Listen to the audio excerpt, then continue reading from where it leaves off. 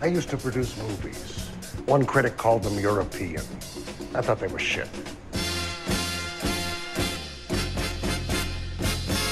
Bullshit! We do not make B pictures here at Capitol. So it's kind of a psychic political thriller comedy with a heart. But it doesn't make any sense, okay? It's fucking stupid.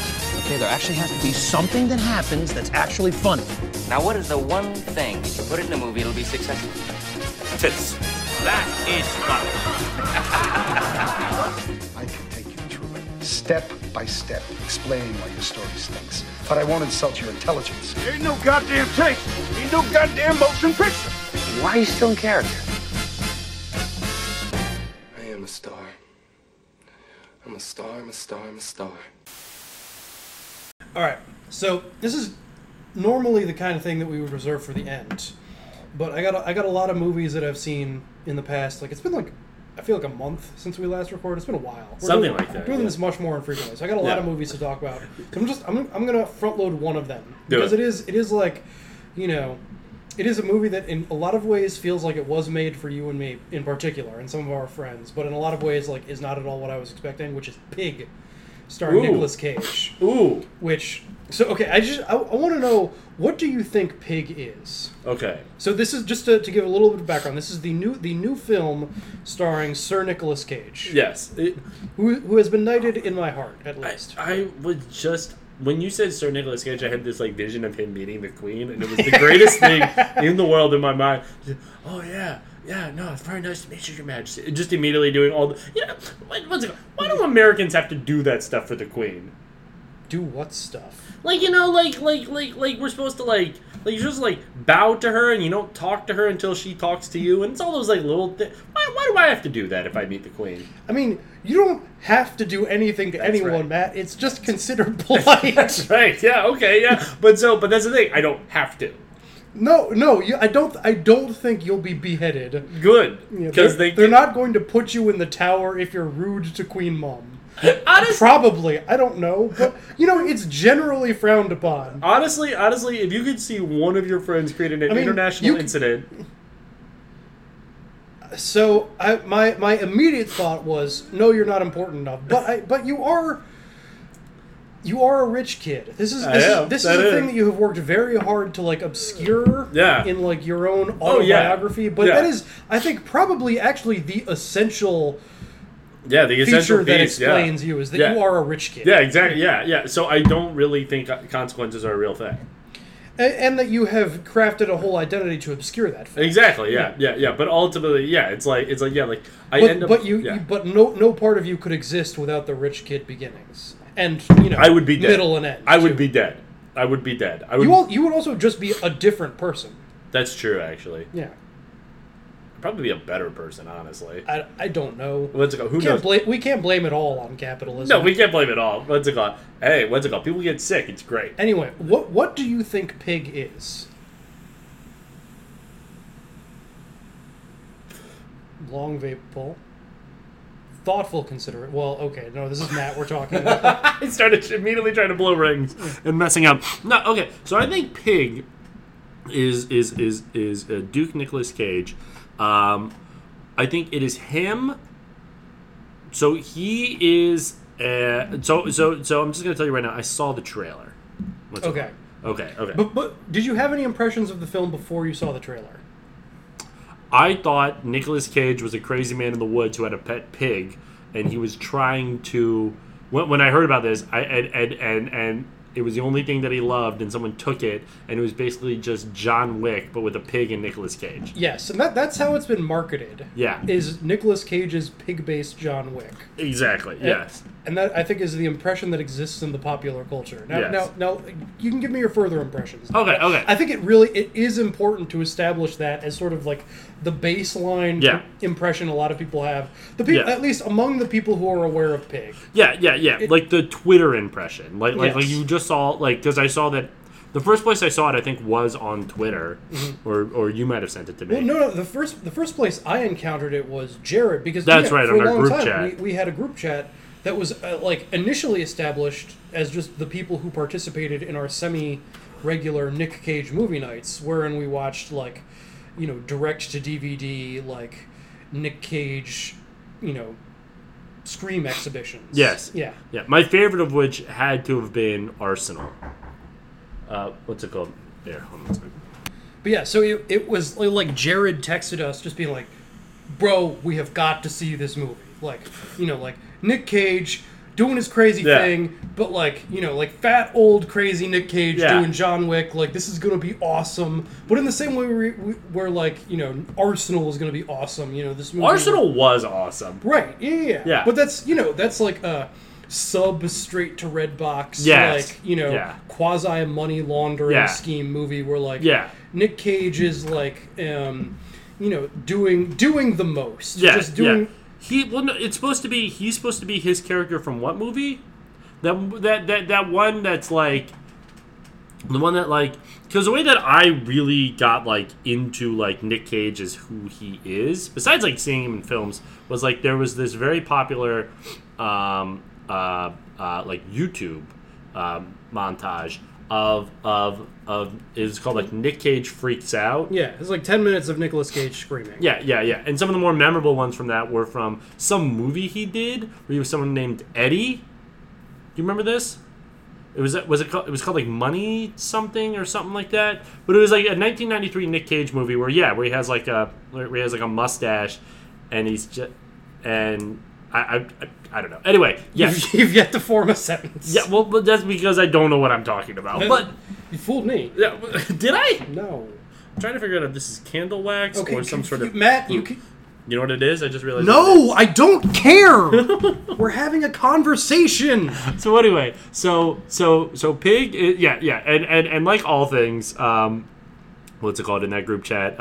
We didn't say it all together, but no, it was definitely marketed as like a Nick Cage, John Wick with a pig, right? And it was supposed to be like like some funny fucking thing for us to all watch and laugh at. And then I saw the trailer and I was like, all right, so they like gave it a little bit more backstory than that, but like it still seemed like my takeaway was that like it's still gonna be like it's gonna have more story than John Wick did. You know what I mean? Because this, like you've seen Keanu. Like Keanu actually is just like has become an action star. Become as funny because he did The Matrix, right? But you know what I mean? Like he's actually done like all like the tactical training and all that shit. No way they're getting Nick Cage to do all that shit. You know what I mean? Nick Cage is not doing his own stunts. No, absolutely not. Right? So like I was still kind of hoping that it was going to be this like. Them trying to get Nick Cage to be John Wick. So what was your point? So it just that it is my overarching point is just that I love Pig. Yeah. Pig is honestly, I think one of the like new movies I have seen post quarantine. It is maybe my favorite, like legitimately. Wow. Not even ironically. No, not ironically, and like, but also like is not in any way even related really to that impression. Really? Like it is in no way an action movie. Really? Yeah, not even a little bit. And I don't want to go into any description of the plot just because I like showing up and like being consistently surprised by what it was part of like what I loved about the experience. Yeah, absolutely. So, like I think it's best to go in knowing basically nothing about the movie. Yeah, I really want to see it. Yeah, but it is this like, first of all, features the most restrained Cage performance I've seen in a long time. Like he's very dialed in. He's not doing any of the over the top stuff. Like it's because just like imagine if we had like gotten our shit together, we'd all gone as just like 8 guys who were just like expecting like face off. Yeah, exactly. Yeah, and instead we see like what sounds like some sort of like art house performance by an actually talented actor. It's this like very moving like character study. But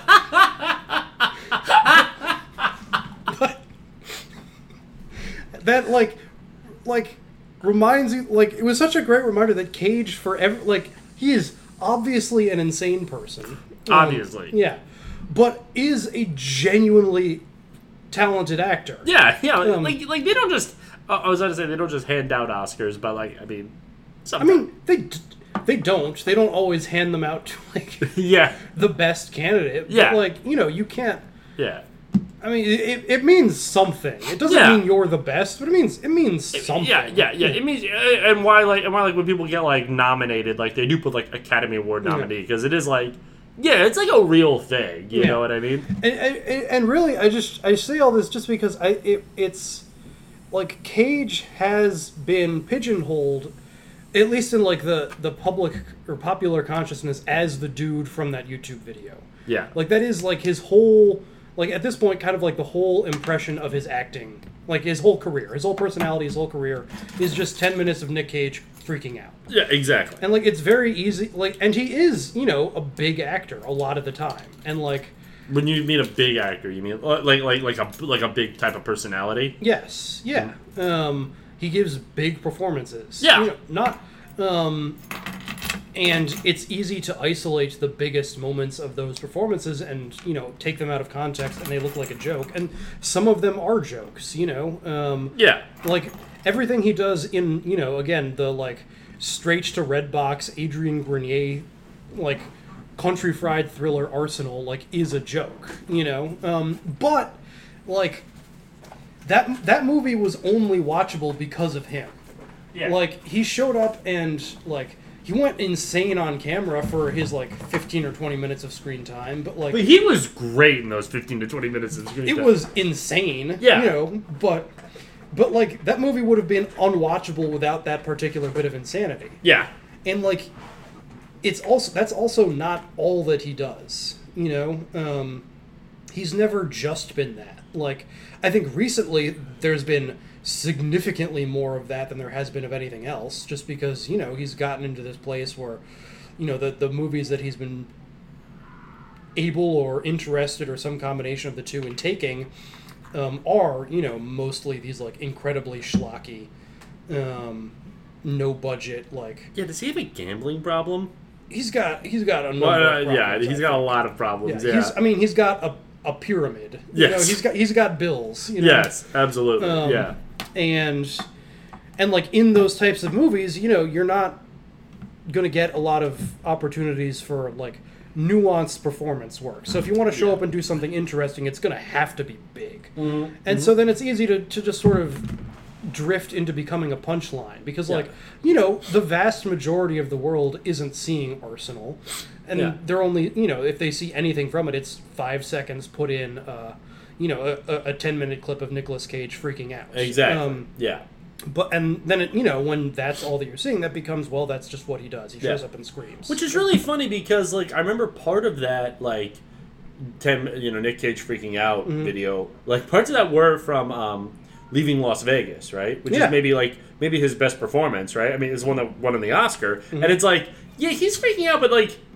He's not being over the top. It's like a very specific. Like he's an alcoholic trying to literally drink himself to death. You know what I mean? Like he's having a hard time in the movie. He's acting appropriate for how his character would act in the movie. Yeah. Like he's not being over the top crazy Nick Cage. He's literally acting. Mm-hmm. You know what I mean? Yeah. And like watching like Moonstruck fairly recently, which is kind of his breakthrough role. Like watching him like he's got a couple moments in there where he does go like full Cage big. Yeah. But like it's it's a part of this whole symphony where like he does so much else too. Like it was interesting. He was fantastic. And it was also just interesting him like play like the sexy guy in the movie. Yeah. Like he was hot in that movie. Yeah, but like more than just looking hot, like he acted hot. Exactly. Yeah, which is so much of it. Yeah, and like it was just Pig is such a beautiful reminder that he can also play small. Like he's got a lot of range, and he seems to enjoy going big, and he's good at it. But like it's an incredibly like still performance, where he doesn't speak a lot, he doesn't move a lot. It's all just kind of in how he carries himself, and like. It's great. I loved Pig. At no point was I like expecting did I know what to expect from Pig? Of course. Like every 10 minutes was like, oh, this is going in a completely different direction than where I thought it was going to end up. Yeah. And like it's the director's first movie, and you can tell in a few places. Like it's not. Who's the director? Michael Okay. I mean, you wouldn't have heard of him. It's his first movie. And you know, so it again, it just, you know, it feels a little rough around the edges in places, and like it's, you know, clearly made on a very small budget, but like, you know, it was genuinely an incredibly moving movie. Is that kind of the critical consensus of it too? Yeah, like, I mean, I kind of held off reading reviews of it, just because one of the, like, some of the first, like, critical reactions I saw about it were like, Pig is not what you expect, and it's better to know nothing going in. Okay. And so I kind of held off reading anything, but, like, I just, you know, got caught enough glimpses of things to be like, people seem to really like Pig. Yeah. And it's like, I'm definitely seeing Pig. And so I saw Pig, and this is me telling you, if you have been any kind of fan of Cage at any time, and, like, obviously he's someone who has been, you know, a special guy to us in particular. You know, we've had, like, a part of our greater friend group has been oriented specifically around him, and and at times probably in ways that were mocking. That was, you know, not you can mock. I mean, listen, he's been in some real stinkers. Oh yeah.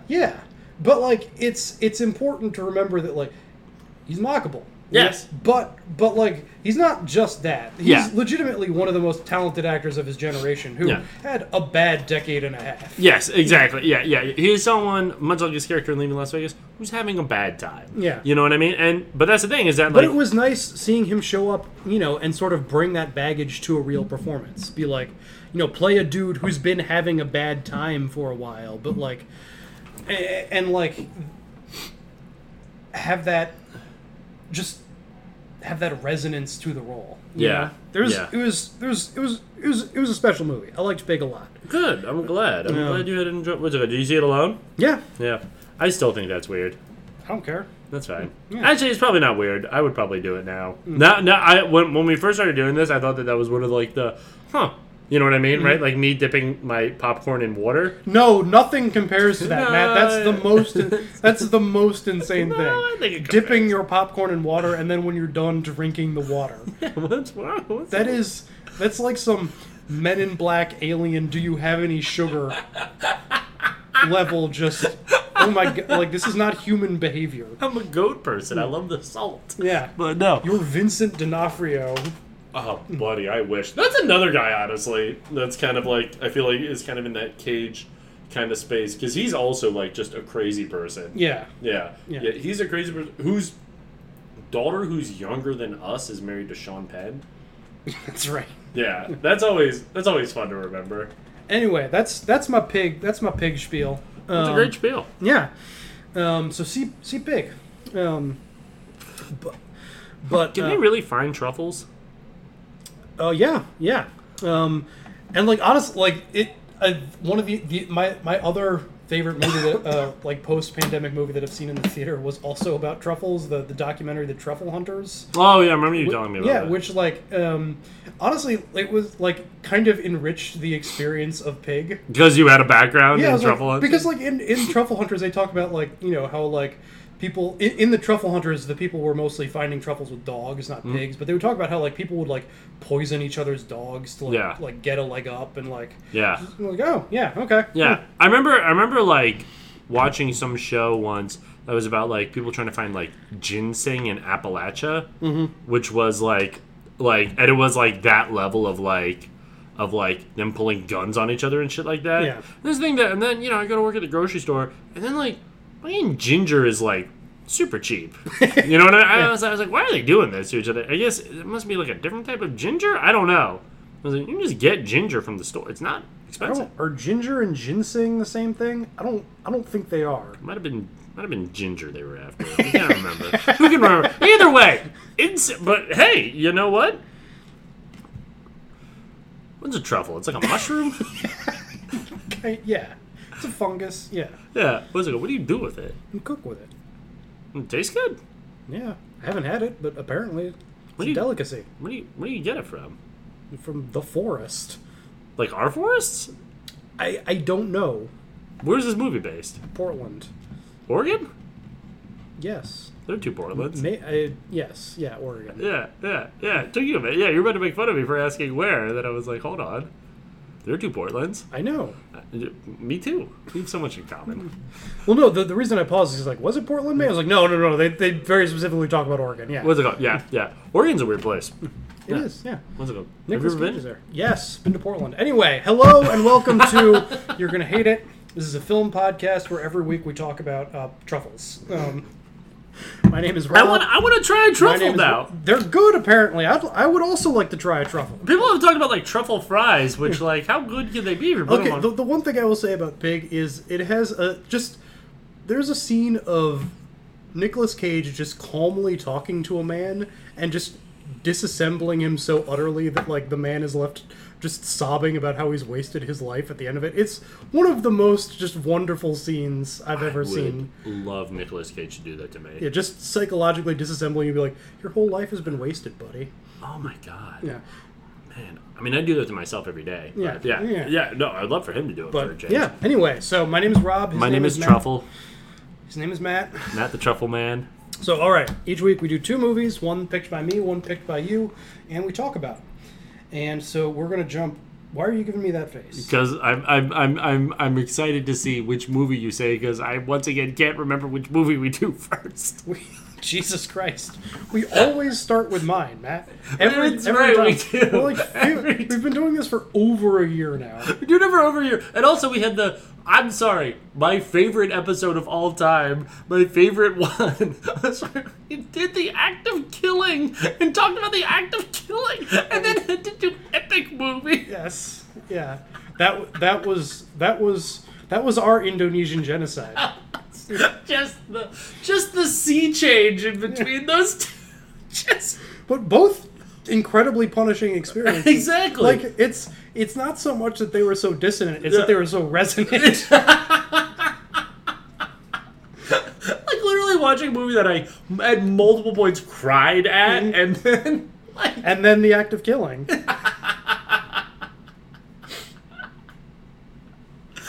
We should watch an epic movie again. No, we should not. Why not? Well, we could kill ourselves. We could. Anyway, so we do my movie first, which is 2007's Michael Clayton, directed by Tony Gilroy. Roll that trailer.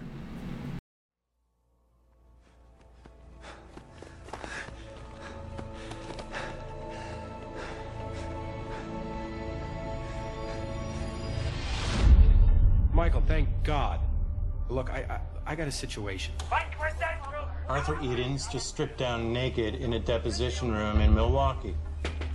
You are the senior litigating partner of one of the largest, most respected law firms in the world. You are a legend. I'm an accomplice! You're a manic depressive. I am Shiva, the god of death. I'm Michael Clayton. You're late. This is a $3 billion class action lawsuit. The architect of our defense has been arrested for running naked through a parking lot. He's building the case against you, North. Nobody's gonna let him do that. Let him? Who the hell's gonna stop him? I spent 12% of my life defending the reputation of a deadly weed killer. Arthur. No, wait. They killed the Michael. You North needs to know he's under control. They've been shook up. They need to be reassured. What are you telling me? That I'm counting on you? He didn't want to say exactly what it was. Just that it was something that would win the whole case. I'm not the enemy. Then who are you? You got all these cops thinking you're a lawyer. Then you got all these lawyers thinking you're some kind of cop. You got everybody fooled, don't you? You know exactly what you want. You gotta saddle up here, Michael, and get things under control. What if Arthur was onto something? Do you know Michael Clayton? We have a situation. Stay in the car, lock the door. What would they do if he went public? Arthur, open the door. What would they do? They're doing it. Freeze! Who called it in? Does that make sense to you, this happening This like never that? happened. Get out. Get out of the car now. I'm not the guy that you kill. I'm the guy that you buy. Are you so blind you don't even see what I am? Do I look like I'm negotiating?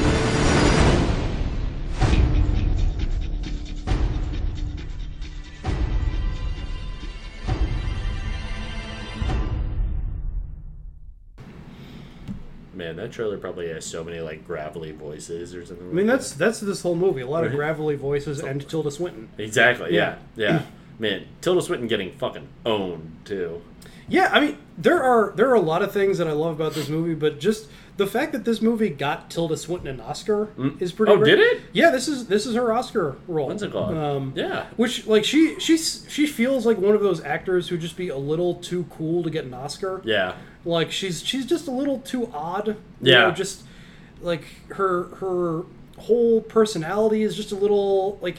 Yeah, kind of David Bowie-ish. Yes, in terms of like you feel a little bit like. Well, she kind of looks like David Bowie. She does have like a very like androgynous kind of alien look, but she's just also got that like slightly alien vibe to her too. Like you're vibrating at her own frequency a little bit. Yeah, like one of those people that if you ever met her, you'd be like, she was weird, right? Like you know what I mean, right? Yeah, like, I can't quite put my finger on how. Yeah, but like if someone's a lizard person, I think exactly. Yeah, but like a benign lizard person. No, when they cast her in Constantine, I mean I think that might be the best casting ever was her in Constantine because she plays an angel.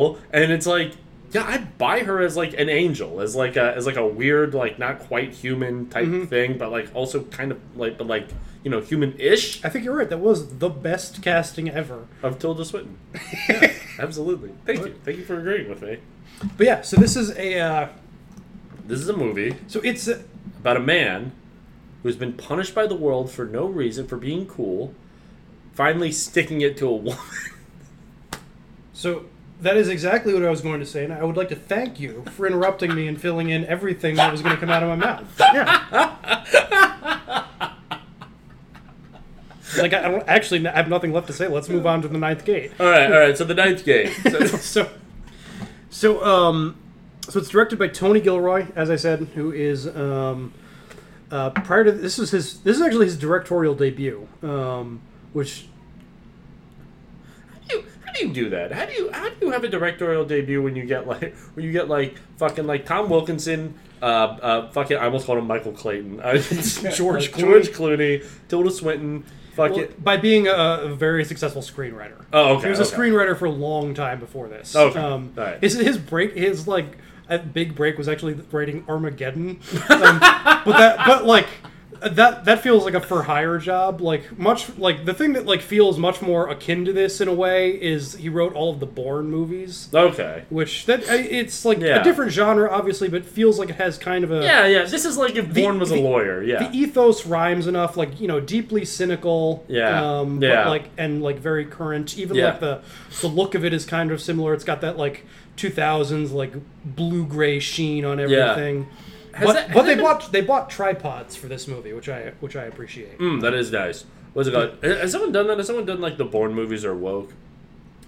I mean, I haven't seen it framed exactly like that, but I've definitely seen people be like, one thing the Bourne movies are kind of the last gasp of like people knowing the CIA is the bad guy, which used to just be accepted in the culture for a long time. Yeah, everyone's like, they're joking. Oh, the CIA is listening. Yeah, the CIA. Yeah, we found out someone works for the CIA. Even like fairly reactionary movies, like the CIA is the bad guy in like the Rambo movies. Yeah. I think the CIA is the bad guy in like some Steven Seagal movies. Yeah. But Steven Seagal has a weird thing with that, where Steven Seagal is like for being maybe one of the most canceled men of all time, right? We're gonna get to some canceled men later. Oh, absolutely, yeah.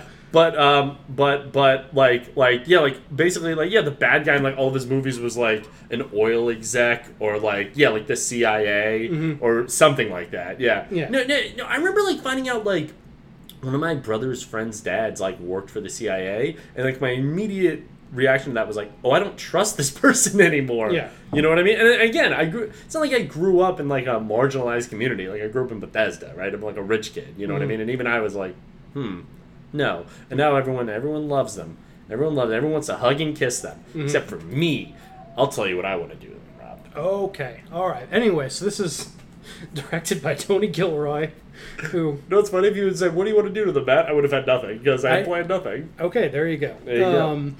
It's the genre it fits best into is legal thriller.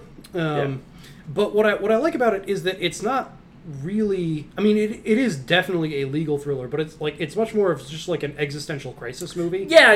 Because it's not like some of the like other legal thrillers where they get like. I mean, no movie gets like super into the weeds. Mm-hmm. You know what I mean, of like legal minutia. But like this has plenty of legal minutia in it. Like, I think like I listened to an episode of the podcast A-Lab, All Lawyers Are Bastards, which is a lot of like the Mike Dicta guys. Yeah. But it's a podcast with a bunch of lawyers like talking about. I'm familiar with A-Lab. They did like a whole episode on Michael Clayton, and like their impression was like, yeah, I mean they fudged a couple things, but like in general it is like a pretty good representation of what the law is like. And it is definitely like it feels like a movie that was written by people who like took the time to like understand the legal profession and like get into like the details of how it works. But like. But that isn't really what I'm talking about. It's that there is like the real core drama of the movie isn't like winning or losing a court case. It's like it's much more about like the soul of this character that the movie is centered around. It's more of a character study than hence why it's called Michael Clayton. Right. Yeah. I mean, it could be called Michael Clayton and still be a legal thriller. Okay. Well, that's your opinion. But like one of a movie that I watched this week, just sort of like to have a point of comparison. Yeah, your neighbors are loud. I'm wondering if it's gonna get picked up. We'll see. This is my life. Yeah, but isn't it great? Was Dark Waters, which was in a lot of ways like an astoundingly similar movie, just from like a couple years ago. It was directed by Todd Haynes, who made Safe. That was the one that was kind of like about Flint, but like not. No. Flint. It was about not Dow. The other DuPont. Yes. Basically poisoning everyone in the world with the chemical that made Teflon. Yeah. We're like part Teflon, aren't we now? Yeah, we're all part Teflon. It's isn't that so cool? Yeah. But it's like it, and again, like honestly, it kind of felt like the director of Safe being like, okay, I'm gonna take like a real world example of like how I wasn't kidding, like we're all being poisoned all the time. It's like it's a good like straight down the middle legal thriller where it's like Mark Ruffalo, he's like an upstanding lawyer. A guy brings a case to him, and it's just about him following this case through to the end, like and it's about the case, and it gets into like the case or the toll the case takes on him in his marriage, but like the center of it is the case, and everything relates to the case, and it's following this case through for like more than a decade. And it's about the twists and turns of this particular case and all of the minutia, and Mark Ruffalo like shouting about how the system is broken. They lied to us. They knew and they lied. If someone works in the legal profession, let me tell you something. Oh, they know and they lie. And it's a really good movie. Todd Haynes is a really good director. Mark Ruffalo is a really good actor. It's got some of the most like in like having giving the like any actor the opportunity to play a Southerner is always just like. Wait, does Mark Ruffalo play a Southerner? No, Mark Ruffalo does not. But Bill Camp, he's a character actor you would definitely recognize. He plays like a West Virginia like farmer who's like whole like all his cattle and his family have all been poisoned by Teflon. And he's a great but pretty restrained character actor who like definitely pushes the accent a little bit, but he's like he's a guy who shows up and like does his job, and like you're like, okay, you're definitely like you're pushing the accent a little bit, but like you're enough of like a restrained performer that it's like it works. It works. It's within the bounds. And then there's Bill Pullman, who plays the local West Virginia counsel, and he is like he's doing like a Boomhauer from King of the Hill. The guy was like, "Why don't dang what's saying and I'm doing that southern accent, dang and what now dang and did you It's like not even how people from West Virginia sound. Like you're just like.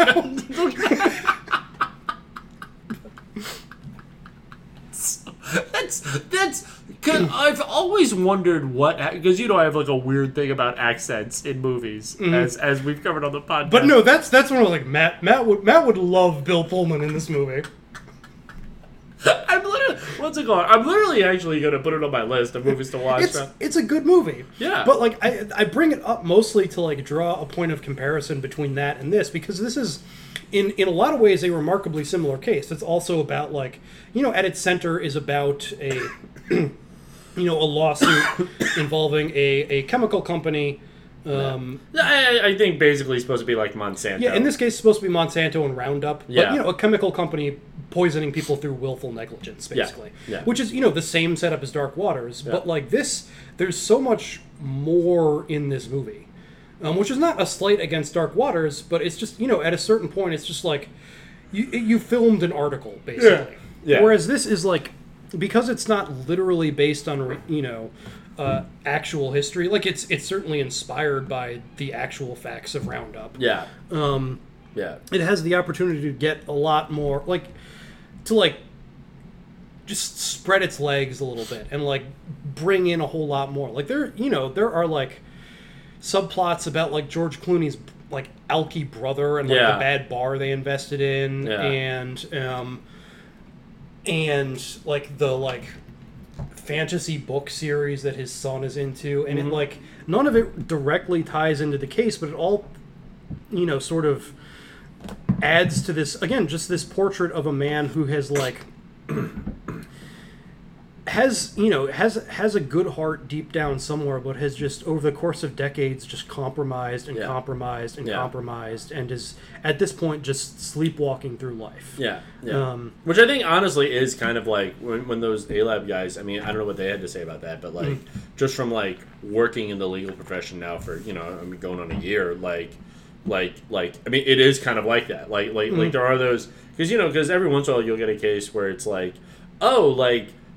I get to kind of be the good guy, what I mean? Or at least on the good team, you know what I mean, right? And then, for every one of those, then there are also those get where it's well, you just represent anyone, who, you just represent who you represent, right? And you kind of and it is kind of that thing of I could totally see it. And that's a big fear of mine, honestly, working in that profession, is because, at a certain point, it's kind of I need to make some fucking money, you know what I mean? And who has the money, you know what I mean? The bad guys. So, it's but that's the thing, is that, it goes through this guy who, very clearly, had, strict morals at one point, you know what I mean, right? Had an ethos, you know what I mean? Whatever that is. They give his background, I think, what was it? His dad was a cop, right? Yeah, he comes from a family of cops. He made it to college. He worked as a DA for a little bit, and then he, at a certain point, he went private, and he had been a good litigator, but the reason he got fired by this hired by this big boutique A1 law firm. Well, not even a boutique law firm. Sorry, boutique. Boutique is the wrong word. Yeah, I work for a boutique law firm that's 18 people. Yeah. This is blue chip. Yes, exactly. Yeah, yes. A blue chip law firm is not to be they weren't hiring him to be their star litigator. No. That's Tom Wilkinson. They hired him to be cops. Exactly. Yeah. You can grease particular wheels for us. You'll be our fixer. Exactly. Yeah. Make him of counsel, just give him a standard salary, because that's a big thing that they say. They're how's this guy work there for 15 years and he's not partner? You know what I mean, right? Which, do you understand what partner versus of counsel? Do you understand that difference? Yeah, he doesn't have equity in the firm. Yes. Okay. Yeah. Sorry, that's something I did not know until 2 months ago. So. Yeah, I mean, so he's a guy who's put in a lot of years, and in a lot of ways lives he's a rich person, but still feels his lifestyle is so expensive. He's always a little behind at the same time. Yeah. He I'm sure he makes at least certainly at least 6, maybe close to 7, probably not close to 7, but he makes a good 6-figure income. Yes. But he's still he you imagine he's still the bills on his Mercedes are tight every month. He's sold the fixtures in his apartment, and he's he owes money to some questionable people who I'm pretty sure the specific guy is played by the Greek from The Wire. Yeah, I think you're right. Yeah. But then that's also part of his character, is because he tried to get out at the same. He tried to open a bar with his alcoholic brother. Yeah. And that went under, and now he's underwater with all the loans that he's for that. Yeah. But that's part of the thing about him, is that also because it really seems that it wasn't just he failed, his brother basically failed right? Like was the one that fucked it all up, right? And who knows how true that is or not, but like also like he's someone that like he's basically like the reason why he owes all this money, right? Is because like his brother welched on the deal and is just like evaporated, right? And then like and the guy even says, he's like, why don't you like hit your brother up for some of this money, man? Like it seems like the loan shark or whoever this guy is like almost trying to work with him. He's like, just tell me where your brother is, man. I'll just get some money out of him. Like, you don't have to do this. You don't have to pay all of this. And he's like, no, I do, or whatever the fuck. Well, no, I mean, it's really like the loan shark is surprised that he doesn't have $70,000. That's right. Yeah. And like I forgot about that. It's because again, like he in a lot of like he makes a lot of money, but like he's in that class of guys where like it's expensive to be rich. Yes. Yeah. And like he makes a lot of money, but he has a lot of expenses too. Yeah. And like he's still not really ahead. Yeah. Exactly. Like yeah. He's given a lot, but a whole lot of is asked of him. Yeah. Because he's got to wear the nice suits, he's got to drive the nice car, he's got to have the nice apartment. He's got to have the status symbols. Yeah. So like I think the like essential like just a great way to explain is the situation that he finds himself in is that like he has this really nice apartment that he's had to sell all of the fixtures in to make rent. Yeah. And like he's trying to offload the lease and he can't even do that. Yeah. Like he's got this really great like he's got the image of this really great life that like I'm sure like was what he was looking for when he was trying to get out of whatever like Yonkers or whatever wherever he grew up. Yeah, exactly. But like it isn't what he was expecting. Yeah. He's still like the small fish in the pond to like people know he's working class. He gets treated like he's working class. And, like they appreciate him, but to a point. Yeah, exactly. Yeah. Like I think it even goes over like his like education. I think he went to like City College of New York or something. And like Fordham Law, like a good school, but not Ivy League. Yeah, exactly. Yeah. No, yeah. And like and when he's the way that he's introduced to us, like the opening scene of the film, and it actually starts with some narration. We'll get to that in a second. I want to put a pin in that. But like the actual opening scene of the film is, at the, it's late at night at the office of the law firm. And like it's all hands are on deck. There's some big emergency, like this lawsuit that they've been working on for like for years at this point. Involving the company's U-North, but again, it's basically Monsanto. But in the film, it's U-North, and like there's a big crisis in the case. They're at DEFCON 1. It seems like they might have to do like an emergency settlement. And, like everyone in the firm is there, except he's at like an underground poker game. Yeah. And when they call him, he gets like an emergency phone call there. And when they call him, it has nothing to do with the U-North case. Yeah. Like he's not really involved in that. That's not his role. It's the most important thing going on at the firm. But when they have an emergency for him, it has nothing to do with that. It's that like, some rich client of theirs, like some dude who lives in Connecticut, he hit a dude while he was driving. Yeah, he did a hit and run. He's got to handle a hit and run. That's what he's there for. It's not the big ticket stuff. It's like bullshit client service stuff. Exactly. When he goes and meets with this dude, and this dude gave me flashbacks to like so many awful customers. I was gonna say, this is really my clientele. He's he's some rich Connecticut lawyer or something, and he's like, he wasn't drunk, but he hit a dude while he was driving his Jaguar at night and just drove away because like he shouldn't have to deal with the consequences. Exactly. Yeah. And Michael Clayton shows up there and basically is like, hey, it's my job to talk you into getting a good defense attorney. Yeah. Like, there's no play here. Like, there's no way you can get out of this. My job is to get yelled at by you. Like, the way he describes, and like, convince you to just do the simple thing. Yeah. And the way he describes himself is, I'm a janitor. Yeah. I clean up messes, and the math on this is simple. Like, the smaller the mess, the quicker the cleanup. There's no way out here for you. You just have to call a defense attorney and get them to come. I can recommend some good ones. Yeah. And it's just his job to piss this dude off. Yeah. And this dude, like, yelling about it, basically, right? And this dude who thinks it is a gross miscarriage of justice that things aren't breaking his way. Exactly. Yeah. That he can't buy his way or finagle his way out of this. And just, Michael Clayton having to be, like, the working class guy to basically be like, buddy, there's no, what do you want me to do? You know what I mean, right? And they're going to find you. Yeah. You hit a guy Yeah. with a car and then drove with a custom painted Jaguar. Exactly. They're going to be able to trace the paint. Yeah, absolutely. Yeah, like it is, and you know, right, and what's so interesting about that opening scene, right, is that it then flashes because so yeah, it does the thing that I usually think this is annoying. Yeah.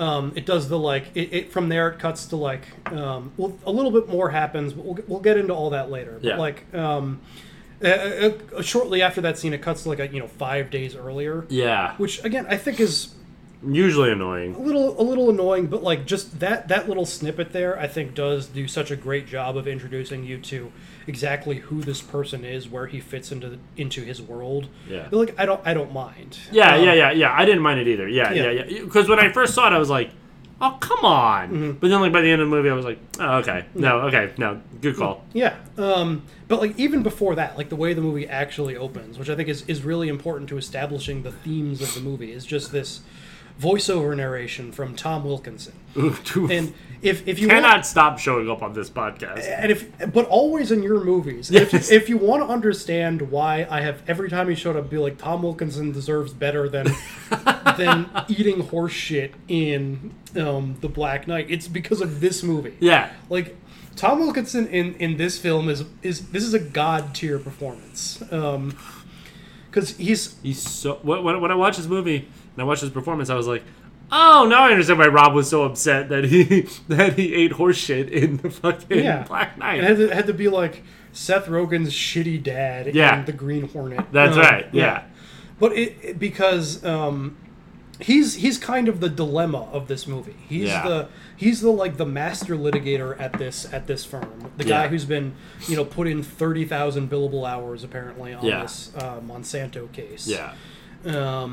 Who is knows more about the law than anyone. Like he's the real moneymaker for the firm. Like Sidney Pollack is like the head of the firm, but he's basically a salesman. Yeah. He's got a law degree, but he's basically there to like bring in casework that Tom Wilkinson then carries over the finish line. Yeah. Which just to put it into some perspective, like looking at this law firm and looking at like what level Tom Wilkinson's at, just like off the top of my head, like those 30,000 billable hours, that might have been that could be like $30 million worth of legal aid over the course of this law firm. Like this is a big fucking deal. Yeah. Like what this man has done. Towards this case. Yeah. But he's also bipolar. Yes. And I mean, Wilkinson. I'll get more into Wilkinson in a second, but like the opening narration is just him describing his own existential break, basically. That he's, just off screen. You just hear him, and he's clearly manic. Yeah. And that's the interesting thing about this performance is that like he is simultaneously like the moral center of the film in a lot of ways. Because what's happened is that he has. He's spent 30,000 hours of his life formulating the perfect defense to a carcinogen. Yes. Like he's essentially dedicated his life to allowing a multi-billion-dollar conglomerate to poison people. Exactly. Yeah. And not have to suffer any ramifications for it. And his opening narration is him describing the realization, basically, that he has wasted his life. Yeah. And worse than wasted it, dedicated it to evil. Exactly. Essentially. Yeah. And used his prodigious talents to, like, abetting the most vile people on the planet. Exactly. And actively making the planet worse. Yes. Like doing real damage to the world. And like his whole character is like, again, like simultaneously like the moral center of the film, because he's the one person to, like, at least after he's had this psychotic break, and that psychotic break happens before the film starts. Like, the inciting incident is essentially Michael Clayton finding out about this psychotic break, because Wilkinson, like, shows up at a deposition and, like, starts to rant about, like, again, just how we're destroying the planet and destroying people, and like strips during the deposition, because he's fallen in love with one of the defendants. Not like romantically in love. I just want kind of romantic. Like, part of what I think is brilliant about this character and about this performance is that he's simultaneously again like the soul of the film, while also being insane. Like they don't shy away from that. Like he is mentally unwell, and he's kind of pervy. Yeah, like he's obsessed with this like maybe teenager. In a way that is clearly unhealthy. Like best case scenario, she might be 18. Maybe 20. We're being generous. She's 20. But either way, like, but his like I'll put it like this: it would be weird if either one of us dated her. Yes. You know what I mean, right? And we're not that old. But she's this farmer's daughter whose family has been poisoned by Roundup. Yep. And like one of like thousands or something like that. But he has projected onto her like all of the like innocence that he has, abetted the destruction of. Yes. But there's also a little bit of sexual stuff in there. Yeah. Like the movie doesn't shy away from complication. Like he's not a hero exactly. Yeah. He is a deeply unwell and problematic person. Yeah. Who like also is the only one willing to at least at this point willing to cop to like we're the bad guys. Exactly. Yeah. And that's the thing.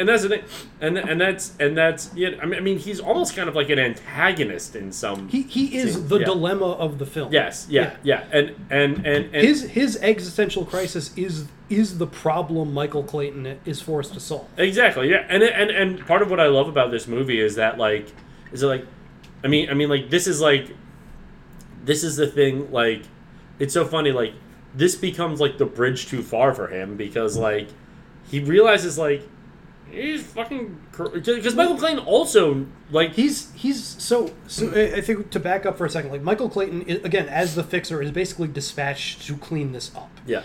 And sort of, like, just find a way out of this so that they don't have to just emergency settle this like multi-billion-dollar suit that they've been working on for years, the better part of a decade. And like, so he's simultaneously got to like talk down Tilda Swinton, who's the in-house counsel at Monsanto. We're just gonna call him Monsanto. That's what they fucking are. We'll talk more about Swinton in a second. So everyone in this is great.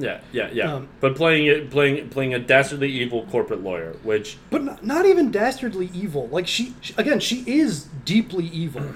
But like she's also like her defining characteristic is her nervousness. Exactly. Yeah. Like, well, that's the thing. Because lawyers are fucking nerds. Yeah. Like they are. Like they're not like they're not villains. They're nerds. But like honestly, who is the most villainous class of people on Earth? Who is the reason for why everything sucks?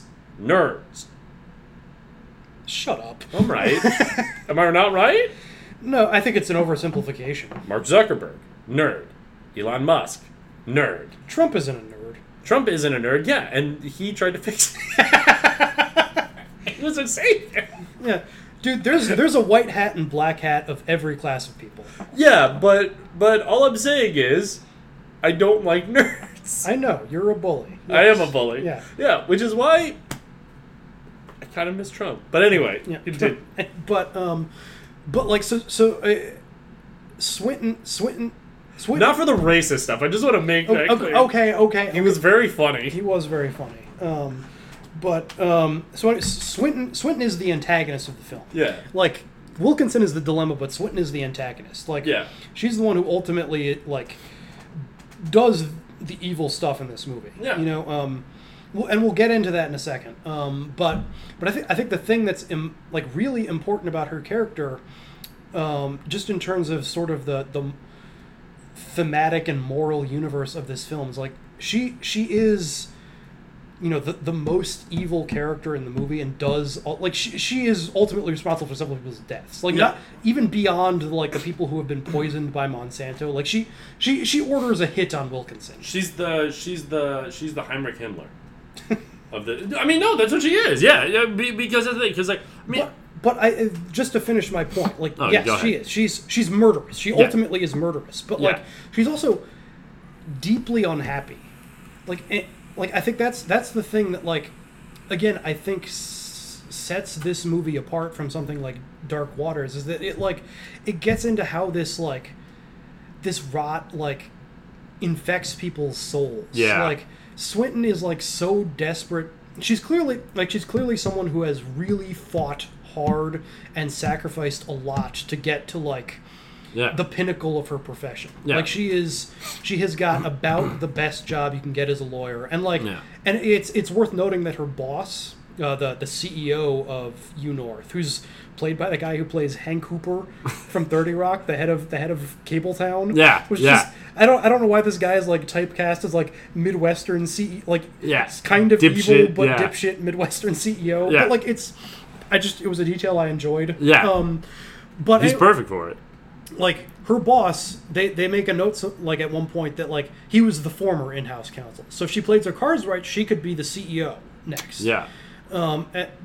And so clearly she much like Michael Clayton, she's a great foil for him. That she has sacrificed so much to get so high, and it's her whole life has been dedicated to just clawing her way up the ladder, and it clearly has brought her nothing but unhappiness. Yep, yeah, and they show some I like because the exposition they give on her, and I think that they give great. This movie is great with the exposition. I think first kind of giving the exposition on Clayton by just kind of it integrates it very naturally. It does, yeah. Well, and part of what it does for her, the exposition, because the way that we find out that she is kind of this way is it shows her I mean, the first thing is in the flash forward, her just sweating in a bathroom. Yeah, the first in that whole flash forward where we see at the beginning where we see Clayton. Yeah.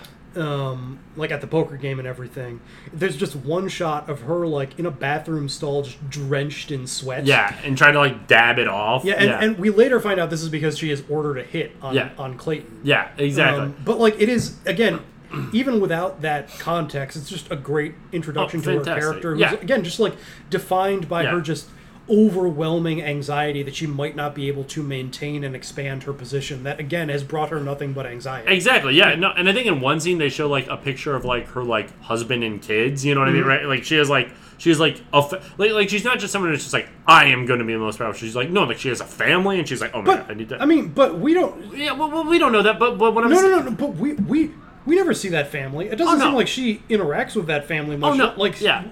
In the way that they introduce her character, which I think was what you're building to, she's giving her they do a puff piece interview with her where they sort of run through her CV a little bit. Yeah. And one of the questions in that is how do you maintain work-life balance? And she throws some bullshit answer out there, but you can see in her eyes that she has no work-life balance. No, yeah. Her whole life is work. Exactly. Yeah. That's the thing. Yeah. I mean, you don't see that family anywhere other than in that picture. Exactly. And again, this movie will take the time to show you things about its characters that it finds important, even when they're not important to the plot. It will invest the time in establishing character, and I think the movie wisely understands her family is nothing but a picture on the wall too. Oh yeah, her family's nothing but a picture on the wall for her, and everything she says, right? In any sort of official capacity. Because the other thing it shows, and I think it shows this twice, is her literally preparing to speak or something like that. Yeah, she's practicing her speech in the mirror. Practicing her speech in the mirror, but not just practicing it, memorizing it. You know what I mean, right? Every question these people ask her, literally zero of it is winged, zero of it is left to chance. Yes. Every single thing has been rehearsed and rehearsed and rehearsed. She's an actor, right? Right? She is there is no you're getting everything about her is so perfectly planned out and specific because there can be no variance. There can be no, we just have to move forward. I'm doing this. We're moving forward. I must she's single-minded in her pursuit. Yeah. You know what I mean? In a way that is inhuman. You know what I mean? And not inhuman in an impressive way. Inhuman is in as a human I don't recognize it. You know what I mean, right? Yeah. It's insane. It's insane. She has fully abandoned her soul to more fully dedicate herself to just capitalist acquisition. Just completely. She has fully sold out. She has sold her soul to Mammon, and it's just and that's why she's such a great foil to Michael Clayton, because that's what he is. If he doesn't make the choices that he does, that is what he's on track to become. Yes. Yeah, and this movie is about him like making the decision whether or not to just completely give up and give in and just become an automaton to big business, or to try and maintain just find whatever shred of humanity he can. Yeah. There's a because like his whole like when he goes and talks to Wilkinson to basically just try and it's not even really clear what his strategy is with him. Or what his end game is anyway. Like he knows that like the rest of the firm just wants to get Wilkinson like involuntarily committed to an institution just to get him out of the way. And we get the sense Michael Clayton isn't on board with that. He recognizes the monstrosity of that. Well, because Wilkinson kind of has a similar role in the firm to Clayton insofar as I mean, because Wilkinson's the one that says to him that says we're janitors. You know what I mean? Because Wilkinson isn't the yes, he's the big swinging dick litigator, right? Mm-hmm. But like that is what he is. You know what I mean? He isn't the money guy. He isn't like the he isn't the person schmoozing. He's ultimately an asset as well. Exactly. Yeah. And that's the thing, right? And he's just does it differently than Clayton. Clayton does it with his wheeling and dealing, right? And he's a more lucrative asset. Exactly. Yes. Yeah. I mean, he is just a litigator. They just send him out. They are both just dogs. They're both work dogs that they use. Yeah, but ultimately, like Wilkinson is.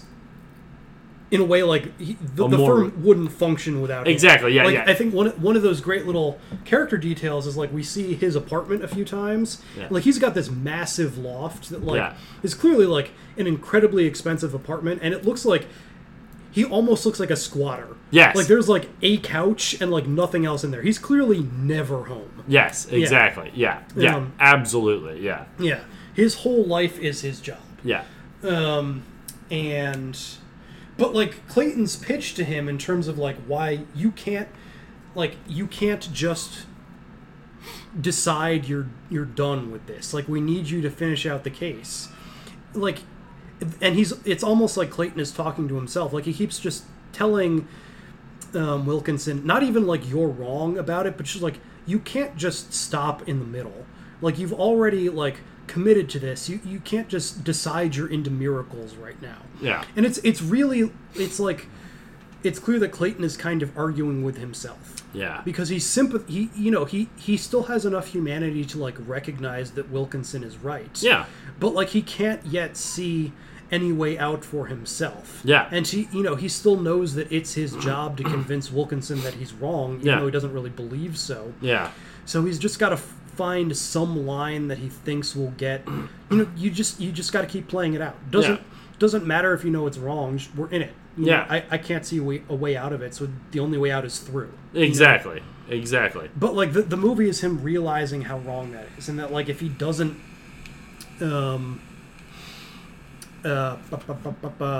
make a change, like there's he's just gonna like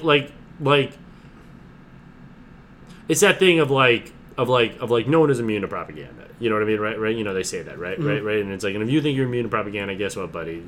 Fuck they got you. Yeah, they got you. Yeah, and that's it, right? Like if you're inundated with propaganda, right, over and over again, right, you're just gonna end up believing it, right? Yeah. It's just gonna work. It works on advertising. Everyone thinks they're immune to advertising. No, we're fucking not. Are you kidding? Right? Come on. You know what I mean? I'm wearing Converse right now. Why do you think I'm wearing Converse? I mean, we're both wearing Converse. That's okay. I know why you're wearing Converse because because my dad saw like an ad and was like, "Oh, Converse is cool," and he bought me these shoes and they were too small, but they fit you because I think you're like a half a shoe size. Anyway, not important. Not important what the shoe sizes are. What's important, but that's the thing, right? Like there are these forces that are bigger than us, right? That if we that when subjected to, you're just gonna crumble to, right? Right. And like here in this legal world, right? Of like these big fucking law firms, right? That just exist to not to perpetrate evil, but to abet it. Yes. To abet evil, to allow evil to exist in a world wherein theoretically we have moral and legal structures to prevent evil from happening, right?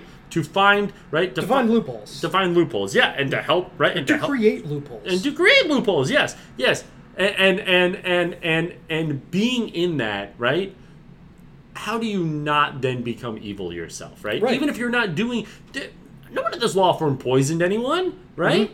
But you're literally defending the poisoners. Right, and that's what...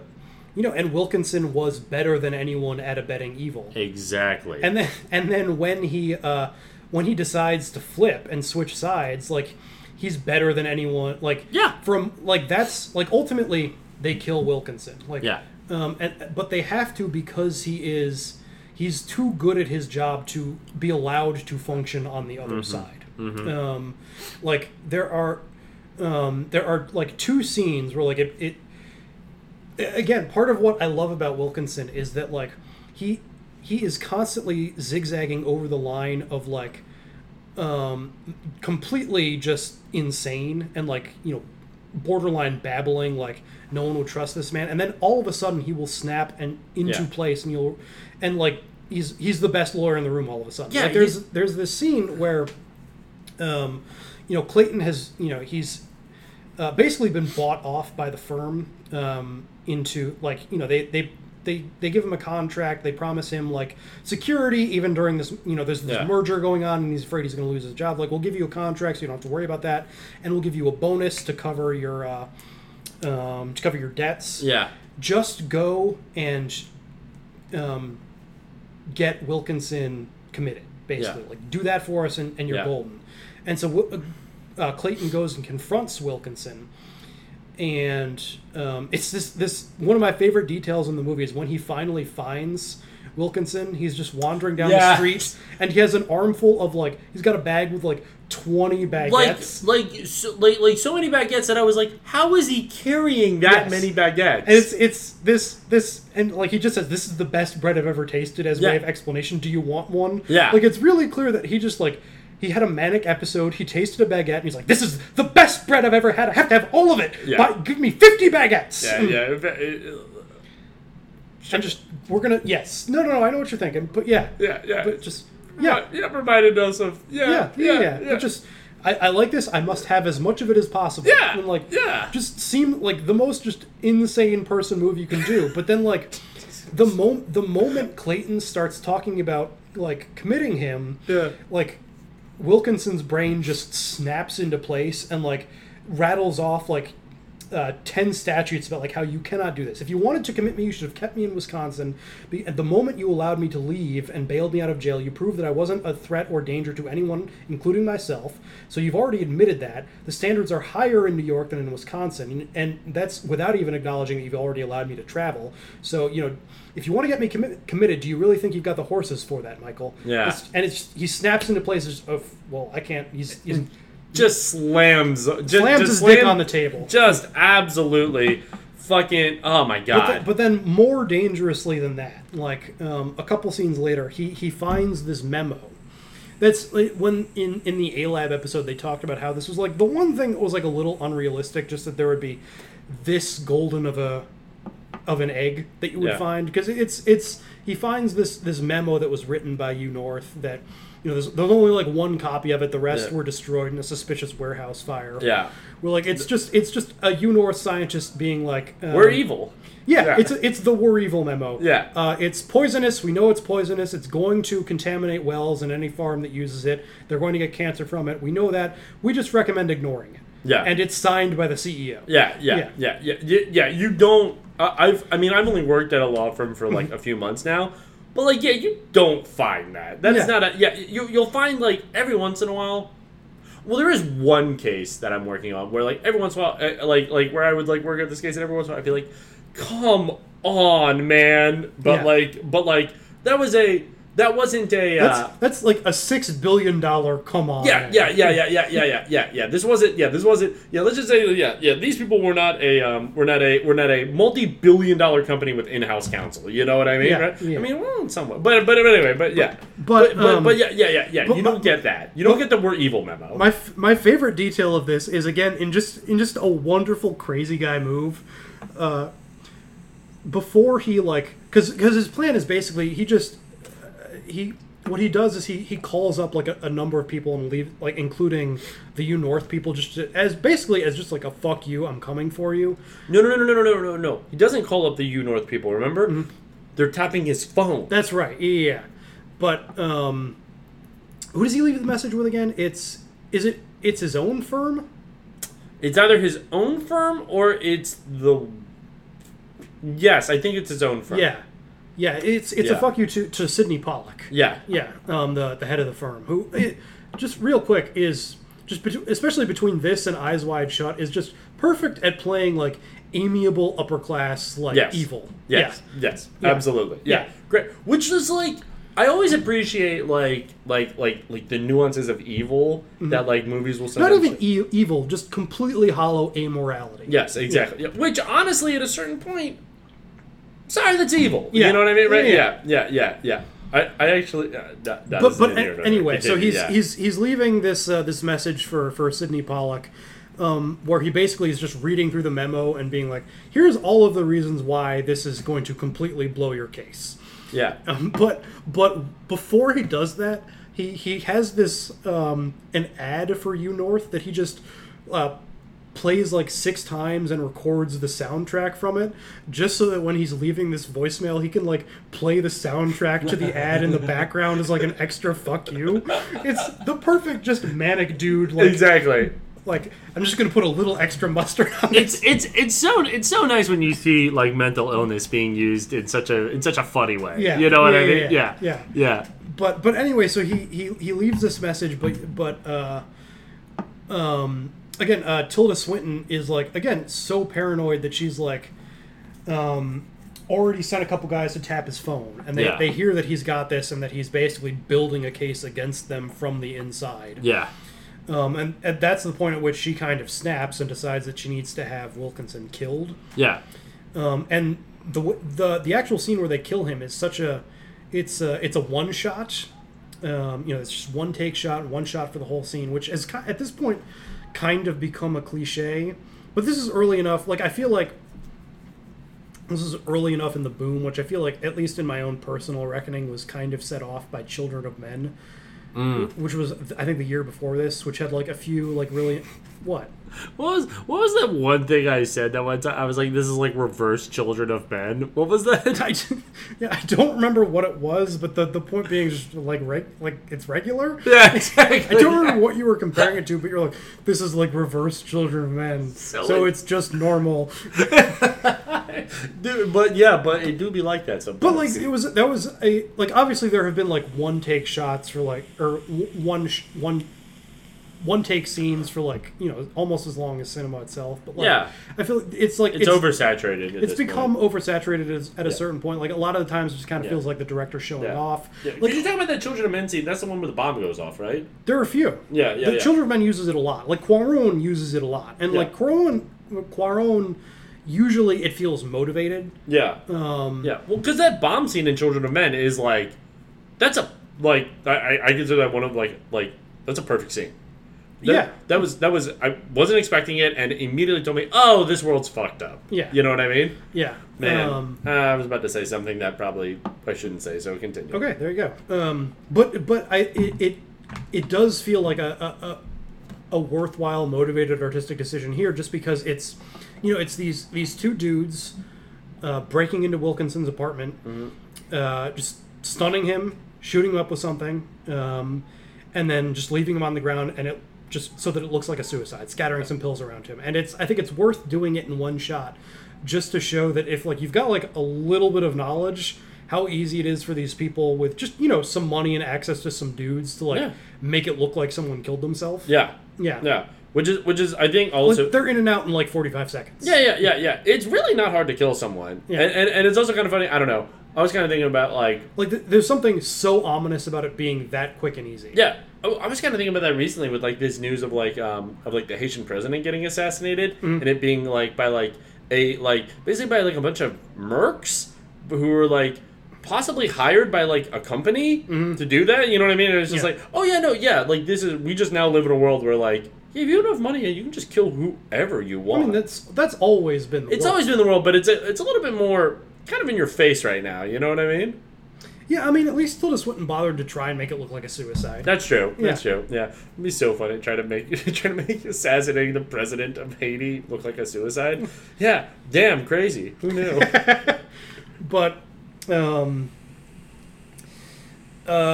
we should have a junkie president. Okay, shut up. That'd be fun.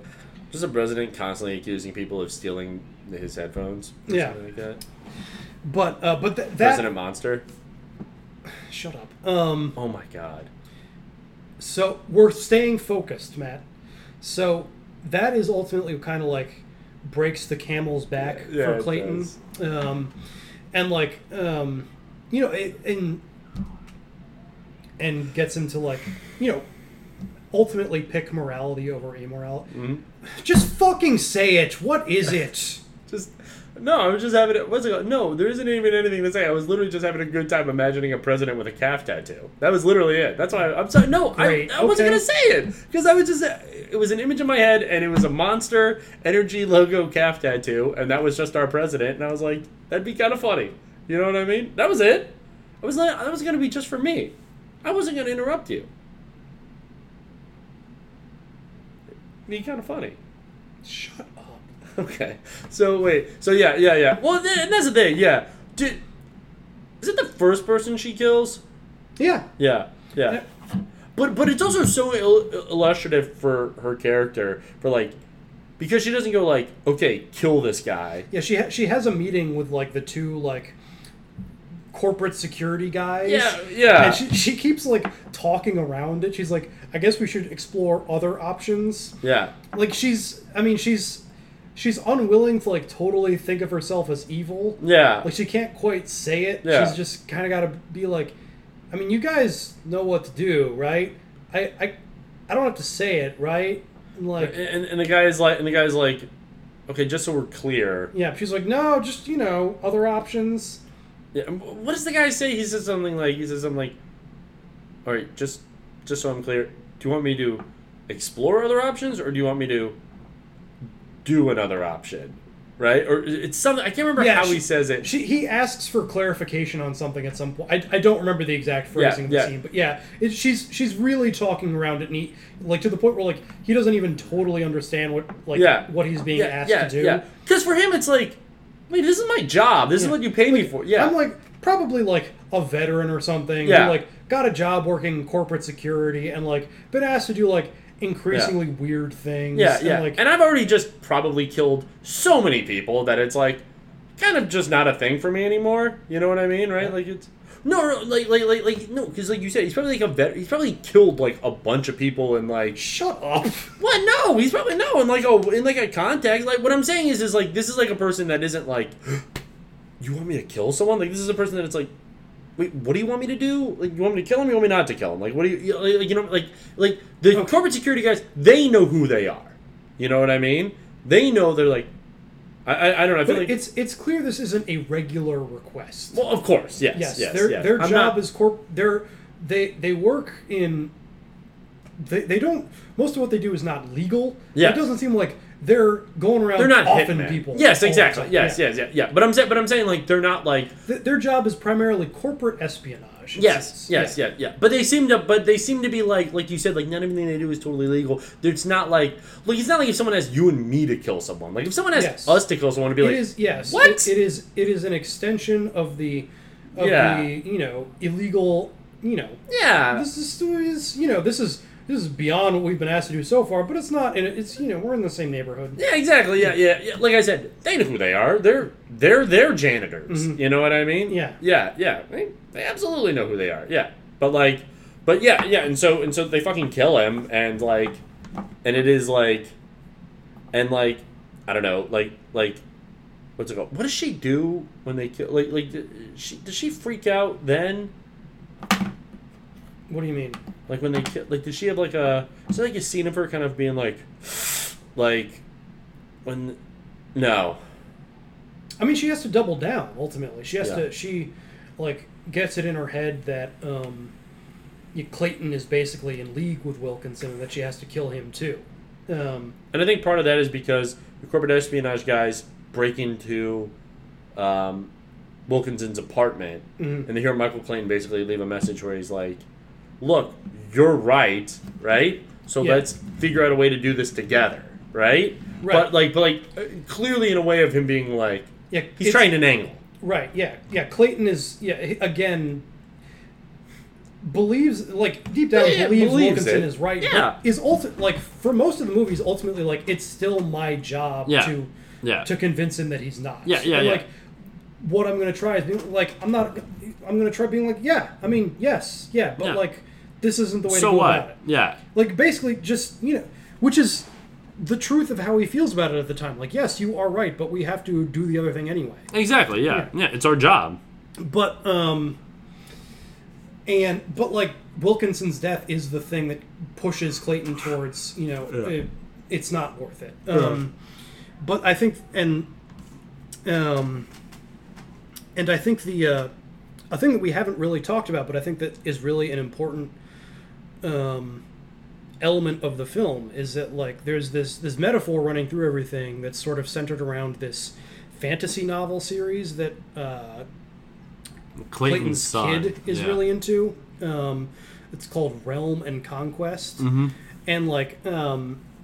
he describes it to Clayton at one point. It's this fantasy series about a bunch of deserters from a war, people who've been sort of cast out from society, all just outcasts and runaways, and different people who all end up in this sort of illegal encampment out in the woods, and they're kind of hiding from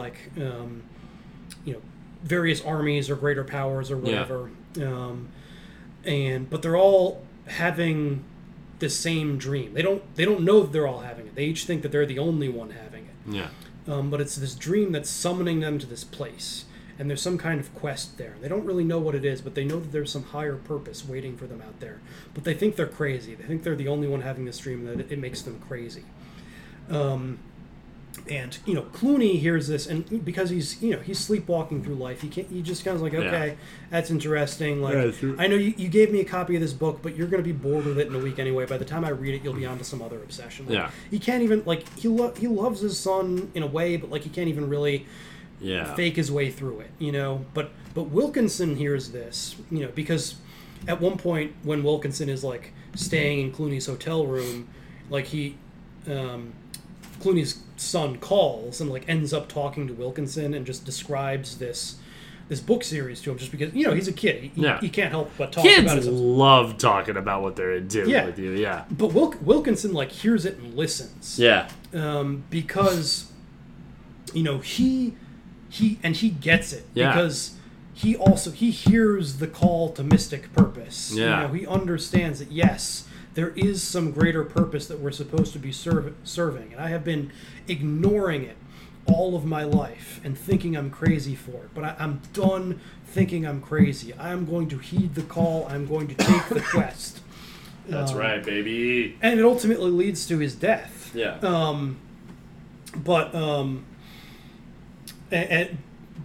Clooney clearly has, or Clayton, or whoever, is having basically the same dream. Yeah, he also understands that there is more to life. There's something else we're supposed to be doing, but does still think he's crazy for it. Does still think that we have to, we have to keep, we can't follow this dream. We have to keep on going with what we've been doing. We have to stick to the plan. And I think part of the book is that all of these people that are out there in the wilderness, they don't trust each other. Right. Right. They don't trust each other, and they're kind of like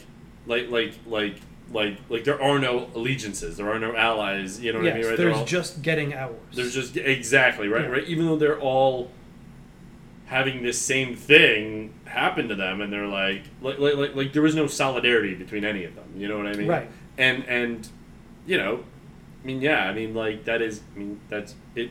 That's Wilkinson hears this and realizes oh my God, this is my life. This is what's happening right now. Right. And Clooney is no, I'm crazy. You know what I mean? Yeah. Yeah. Yeah, and when Wilkinson, as it turns out, before he died, Wilkinson made dozens and dozens of copies of the evil cancer memo. Yeah. And put each of them in a red binder that he marked with "Summons to Conquest" as a reference to the book. And there's a shot that feels a little on the nose, but I'll forgive it, where Clooney is holding the. He's back at his office. He's basically just been bought off again by the firm after Wilkinson's death. And in one hand, he's holding the summons to conquest, and in the other hand, he's holding a bonus check. Yeah. They just gave him, and it's really clear that, like, which way, Western man? Yeah. Are you going to continue to sell out, or are you going to answer the call? Who said which way, Western man first? I don't know. I just know the meme. At this point. I know the meme at this point too. Yeah, but that's. Yeah. But there's this really. This key image that I actually didn't totally. Oh my god! I didn't totally get until this viewing, where when because again Swinton orders a hit on Clayton, and the way they go much less subtle with Clayton. They put a bomb in his car. Yeah. No fake suicide on this one. They're just offing him. Which I was like, that's what? Because you can explain away a lot of stuff. You know what I mean? You can explain away like if they shot him, right? You can be like, robbery Random gone bad, mugging, something like that. Right? A car bomb is a very specific thing. You know what I mean, right? Yeah. Like yes, you and I are not killers, but someone could theoretically hire us to do a mugging gone bad and kill. Anyone can do that. Right, you know what I mean, right? You could hire a mugger and just be like, just kill him this time. You know what I mean? Right? A car bomb is a very I don't even know where to begin to do it. Yeah, no, not just, and it's not just a bomb, but a car bomb is a very specific type of killing. Yes, you know what I mean? Yeah. Does not smack of accident or random or just some guy. Yeah. Smacks of. I mean, smacks of you pissed off Monsanto. Exactly. Yeah. There's a reason why so many different guerrilla and terrorist and freedom fighter organizations have done car bombs, because it's pretty exclusively exists within the realm of assassination. Exactly. Yeah. Everyone that's ever died in a car bomb was targeted and assassinated. No one. It was like, oops. Yeah. The only people who have died in car bombs who were not targeted for assassination are people who just they got it wrong. No. People that got it wrong, or people who bystanders. Yeah. People who got it wrong, bystanders, or people whose job it was to make car bombs, and that's when it's an accident. Yeah. The car bomber themselves. Or there have probably been some incidents of oops, wrong car. Oh no. There have absolutely been. And I mean, there have definitely been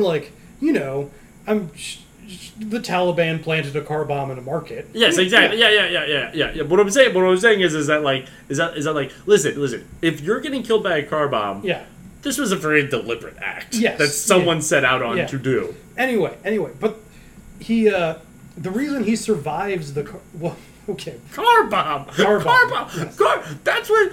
Dude, put us in charge of the corporate hit squads, man. We'd be so just. No, shoot him! Mean, we could not do the Wilkinson hit. They killed the Wilkinson hit. They did. A+ work. That was great. We could have come up with that. Yeah. It's a sophomore slump. Exactly. Happens all the time. Later audiences will reevaluate the car bomb. It's like Pinkerton. Everyone loved the Blue Album. They weren't ready for Pinkerton. Years later, people are like, you know what? That was actually a pretty great example of pop emo. Yeah. What was their justification? Did they at one point kind of be like, well, he has a lot of enemies or something like that? And it's like, car bomb enemies? Car bomb enemies? Piss off the IRA? Yeah, exactly. Yeah. Is Clayton? Is he a Protestant? Is he in the Orange Order or something like that? Listen, I have a lot of enemies, but I don't have car bomb enemies. You know what I mean? What's it? I mean, I'm sure the lawyers I work for, there are people that really don't like them, right? And probably even some powerful people that might not like them. I don't think they have car bomb enemies. That's a very just a little bit I've gathered from the work that you do. They do have car bomb enemies. Yeah, fair enough. Yeah, but then that's the thing. But then even those car bomb enemies, they'd be like, okay, we immediately know who did this. Yes. You know what I mean? Yeah. That would immediately make sense. What's it called? It is. That's so cool. Anyway. So, but the reason he survives the car bombing is just because he's they do the hit when he's leaving the the shitty Connecticut lawyer's house from the opening. He's just driving around, Connecticut or whatever in the country. Yeah, and they weren't able to fully do the car bomb, which I guess they were planning on blowing it up in New York. I think they were planning on doing it in Connecticut, out in the country. Yeah. But they couldn't they couldn't get the receiver right or something. They lose him on the backcountry roads. Yeah. And he came back early he left early from the game because he got this emergency call, right? So remember, he wasn't able to finish putting in the bomb. But anyway, the important thing is just they lose sight of him and are having some signal issues just because they're in Connecticut and it's hilly and they're in the middle of the country. Never been. They don't see that he stops his car and gets out, and the reason that he stops his car and gets out is because he sees these horses up on a hill. It's the country, there are farms. You see some horses on a farm at the crest of this hill, sort of framed by these couple of trees, and it's not really clear exactly why he gets out. He's just moved by this image somehow, and just feels the need to get up and walk up to these horses. And it was always one of those things that a metaphor that I found a little elusive. It clearly means something to him that isn't totally expressible. But exactly what the horses represent, I kind of liked that it was a little ambiguous, but clearly something free and pure, that something that's missing from his life that he's moved by somehow. But the thing that I never noticed until this watch through is that when he's flipping through Realm of Conquest in Wilkinson's apartment, there's an engraving in the book that is an image of horses on a hill. It's almost exactly the image that he sees up, when he gets out and inadvertently saving him from the car bomb, which I think ties whatever the horses represent. I missed that. Yeah. I didn't catch it. I've seen this movie a few times and didn't catch it until this time. It's a blink and you miss it thing. Yeah.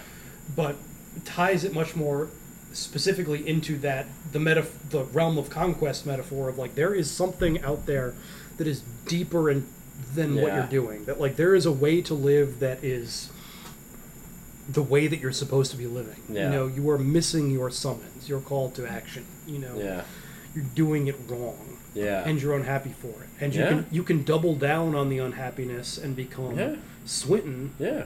Re-download Hinge. Yeah. And it's after that he executes his plan, and which is ultimately a pretty simple plan. Yeah. He goes and meets Swinton, and he's wearing a wire, and he gets her to confess to some stuff. Yeah. Because the way he frames it is he's going to talk to her to get bought off. Right. The way he frames it is, look, why would you try and kill me? No. I'm not the guy you kill. I'm the guy you buy. Mm-hmm. Just pay me some money, and I will be your best ally. I'm not in this for morality. I'm in this for money. I have debts. And the reason that works so well is because the movie has spent so long establishing that is who he is. Yeah. He has been the guy you buy. Yeah. He's not, a stand-up guy. Insane for them to try to kill him. Yeah. Yeah. Mm-hmm. Yeah. I mean, listen, car bomb aside, right? Yeah. You had so many. You're a multi-billion-dollar company. He sold out his friend for $70,000. Yeah. Yeah. Yeah. Exactly. Yeah. What are you doing? Yeah. Yeah. But go, just tell this. Just tell this. It's so good. But once he's got her to agree to buy him off, and offer him $5 million, and implicitly confess to the murder of Wilkinson, he just takes out his cell phone and is like, hey, my cop brother was on the other line. Yeah. But is that his brother? Yeah. Oh. He's got two brothers. He's got the cop and he's got the alky. I know he had two brothers. I didn't realize that was a brother. Right over my head. He was been in a couple other scenes in the movie. Yeah, paying a lot of attention to. Yeah. I think actually this might have been when I re-downloaded Hinge. There you go. But when he does that, Swinton, she's got this line reading that I think is honestly could have this line alone I think should have won her the Oscar, where she just says, "You don't want the money?" Yeah. But I cannot do it justice. No. It's I know such the scene. Surprise and panic. Yeah. That and heartbreak. Yes. Like, just she knows she's been beaten and can see in an instant everything falling apart. Like, yeah. All of the status that she has worked so hard and sacrificed so much and done so much evil to maintain, like, is all fallen away, and she's been outsmarted by a fucking Fordham grad. Exactly. Yeah. You don't want. I wish I could deliver the line that way. It was no. I remember, because it's one of those scenes in the movie that's been crystallized, and I can hear her saying it, and it is like, it is just like, no, you're right. It is in one sentence. It is her realization of the complete and utter defeat, and her panic, realizing that, like, no, it's over. You know what I mean? I mean, honestly, but like, yeah. Realizing that it's over, like, still fighting that realization a little bit, like, still hoping this is all some bad joke. Exactly. Yeah. It has to be. You don't want the money. Yeah. You're the guy you buy. You know what I mean, right? And it's like, I can't lose. Yeah. No, how do I? I've done so much to get here. It can't all be wasted. Exactly. Yeah, and that's the thing. It's like, no, every fucking well you helped poison, every fucking little shitty thing you did, it counts for nothing. Because the best, most upstanding, most moral people in the world, the NYPD, are here to do some justice.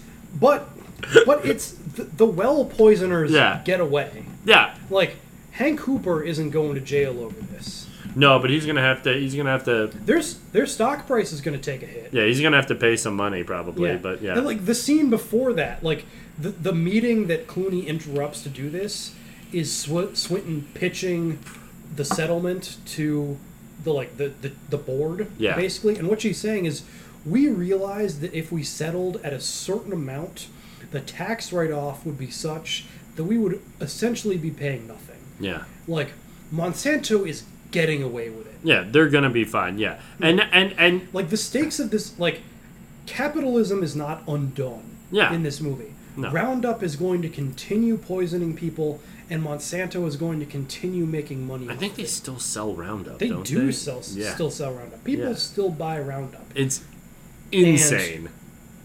And Hank Hooper is gonna be fine. Yeah. You know, maybe he'll have to resign over this, but he's not going to jail. He's not selling his house. Oh, damn. I'm just going to have to be a rich guy for the rest of my life. Right. Yeah. He's going to be fine. The world will continue to spin exactly as it ever has. The stakes of this movie are, again, entirely at the personal level. It's how much of your soul are you going to put at hazard. Exactly. Swinton sells all of it and loses. Wilkinson puts too much at hazard so that, like, he can't get out. Yeah. You know, he's already in too deep. That like, if he wants to get out, it's going to cost him his life. Yeah. Clooney manages to get out in time, but, like, to save his life. But, like, the ending of this movie isn't a victory. Like, it's him getting into a cab and handing the driver $50 and saying, just drive. Yeah. He hasn't won. Yeah. He's just managed to exit. But, like, he's still carrying the weight of whatever sin that counts for. But what I'll say is, and this was maybe one of my favorite scenes in the movie, was, like, the credits roll. Mm-hmm. The credits roll over him just sitting in this cab. Mm-hmm. The guy drives around, and towards like the end of like that scene, like where the credits are rolling, right? Like he smiles. You know what I mean, right? He smiles because he's realized, like, I don't know. I mean, to me, what I felt like he probably realized was that, like, yeah, no way I still have a job, right? Mm-hmm. No way, right? Like, I don't have to do this anymore. Exactly. That's the victory. I don't have to do this anymore. Yeah. It's not changing, but I can get out. Yeah. Whatever amount of my soul I have left, I can preserve. Yeah. And there's and I mean, honestly, you know, and that realization of, like, that is more important. Yeah. You know what I mean? That is more important than having the Benz. That is more important than having the I have my soul. You know what I mean, right? And even those, like, Monsanto guys who are going to be fine, they don't. Right. Like, they don't. Like this guy, he wasn't some bumpkin dipshit whose dad started the company, right? He was in-house counsel. Yeah. He had to do everything Swinton did to get there. The thing was, it was all timing, baby, right? Because he didn't have a Michael Clayton to go up against, right? Right. He didn't fuck up, right? Right? And like you know what I mean? Like he and not through he was better than Swinton. Honestly, probably he just got lucky. You know what I mean, right? And that was it. And so, yeah, like you said, he's just probably going to have to resign. They're probably going to have to pay out more money to all of these, like, poor bumpkins, right? Who are going to, like, you know, but, like, their land isn't fixed. You know what I mean, right? Their cows are... They're not curing their cancer. No, yeah. They all still have cancer and dead cows and poison land. They just, like, I guess, theoretically won't starve. You know what I mean, right? You know, because once that settlement is broken down and that, they won't go bankrupt over their chemo. Exactly. Yes. Which, you know what, in America, you know, that's a dub. Sure. That's a dub. But Mammon is still God, right? And everyone, and the only people that are really fucked here is, like, probably Swinton and then probably those two, like, guys. Those two guys are probably going to go to jail for murder, and she will cut some deal and, like, probably do, like, a little bit of jail time. You know what I mean, right? And probably none of them will die in jail, honestly, right? Because they'll probably all cut deals, right? They'll all cut deals, right? No one's going to prisoner dilemma this shit, right? They're all going to cut deals. They're all going to fucking, like be sentenced to some amount of time and do about 3/4 of it, right? And then just all get out on good behavior, and the world goes round. But you want to know what? Michael Clayton has his soul. His immortal soul. Unlike all of these soulless fucks. And I think the last thing to say about this movie, is just put it in a little bit of its context, is that they just, I mean, this is like a prime example of a movie that doesn't really get made anymore. Yeah. Like, it wasn't even really getting made at its time. No. Like, this really feels like a throwback to like the 1970s. Yeah. I think we were talking to someone earlier, and they said, this is like, Jared. Yeah. And when he said that, I was like, oh my god, you're right. Yeah. But like a mid-budget, grown-up, fairly cynical, like, character-driven legal drama with, like, big movie stars in it is like not the kind of thing that, like, really happens a whole lot anymore. No. But But where the bad guy is, like, an evil company, and the little Eichmanns of that company, right, but not in, like, a cartoonishly way, they're being realistically evil. You know what I mean? They're being pragmatically evil. They're not being. They're not where evil is just compromise over a long enough period of time that, like, nothing is left. Yeah. And also just the way things are. Right. You know what I mean? Like, you're gonna not be evil? Are you kidding me? Yeah. Let's go. But you want to drive a fucking Ford? You piece of shit. Right. Fuck you, Fordham. Get out of here. But it came out in this this one little weird moment in American cinematic history where, like, for 1 year the 1970s were kind of back. Yeah. Like, this came out in 2007, which has there's certain parts of the 1970s I wish would really come back that year, but continue. I can't even guess what you're possibly referring. I guess assassination of. We're not digging deeper on that, but disco. But 2007 is one of those. It's listed a lot of the time as, like, one of the, like, all-time great movie years. Yeah. Where just for, like, a moment, like, it was like, again, like, popular or possible to be, like, you know, a dark adult, like, ambitious, challenging drama and get, like, adults could go to the movies. Shut up. But it, like, it was, you know, most famous for, like, this is like, I love this movie. This is one of my favorite movies, and it's, like, the third most interesting Best Picture nominee, which is, like, you usually get, like, one interesting Best Picture nominee, maybe, and, like, it wasn't, and, like, it was nominated, but it wasn't even really in conversation for the actual trophy. That's just because the movies that were in conversation were even more interesting in a lot of ways. It was, the race came down to No Country for Old Men. Oh my god. And There Will Be Blood. Oh my god. Yeah. That was that year? Yeah. God, what a fucking I mean, and you also get Zodiac, which is maybe Fincher's best movie. Yeah. Which doesn't even get nominated, but is, like, again, in the conversation for, like, best serial killer movie ever, and it. Dude, that end of Zodiac where he just goes in the hardware store and just looks at him. Yeah. Dude, that. Yeah. God damn it, that's so cool. No, I mean, what a fucking dude. I mean, and that's the thing. 2 other movies where it's just even, like, I know the fourth Sorry, finish your thought. No. I was just saying, yeah, like, all those movies explore... I mean, like, There Will Be Blood, yeah. Just like the... God. Just like movies that explore, like, yeah, like, the evil that men do towards these, like, you know, like, completely... oh, my God. Even, like, the fourth nominee was, like, Atonement, which was, like... Oh, my God, Atonement! It's, like, it's, you know, it's not my favorite movie in the world, but for, like, a Tony English literary adaptation, yeah. It does, like, a lot of interesting things. Yeah! Like, Atonement, yeah. I mean, it wasn't a perfect movie, but no, I remember watching it and being like, damn. That honestly has one of my favorite one-take scenes. There's, like, a one-take scene set at Dunkirk that is, like, truly astounding that, like, they could get...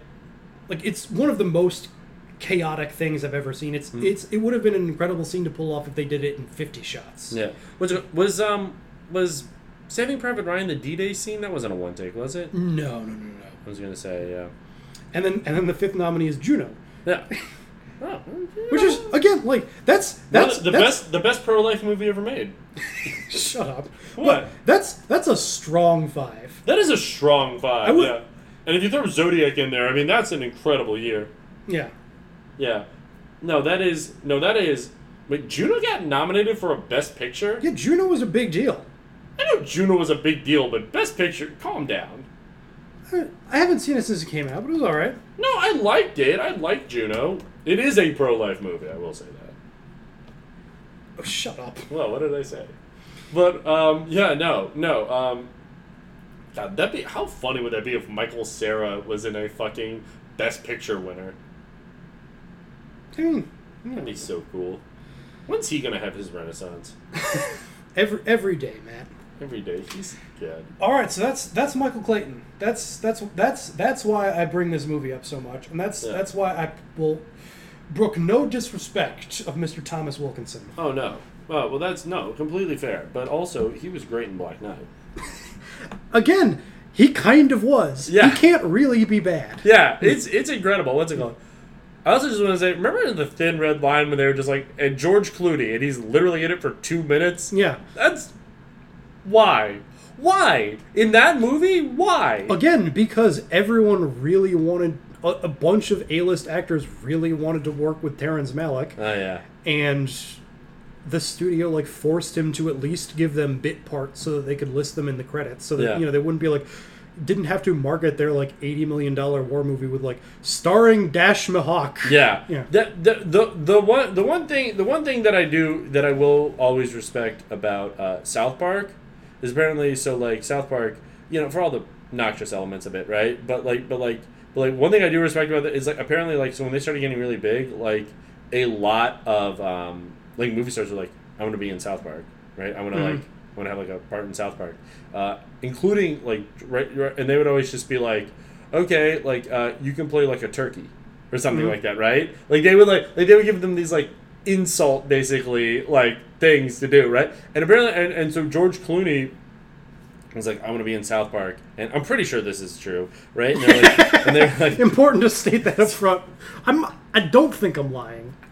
Well, is it a lie if I just believe something that's false?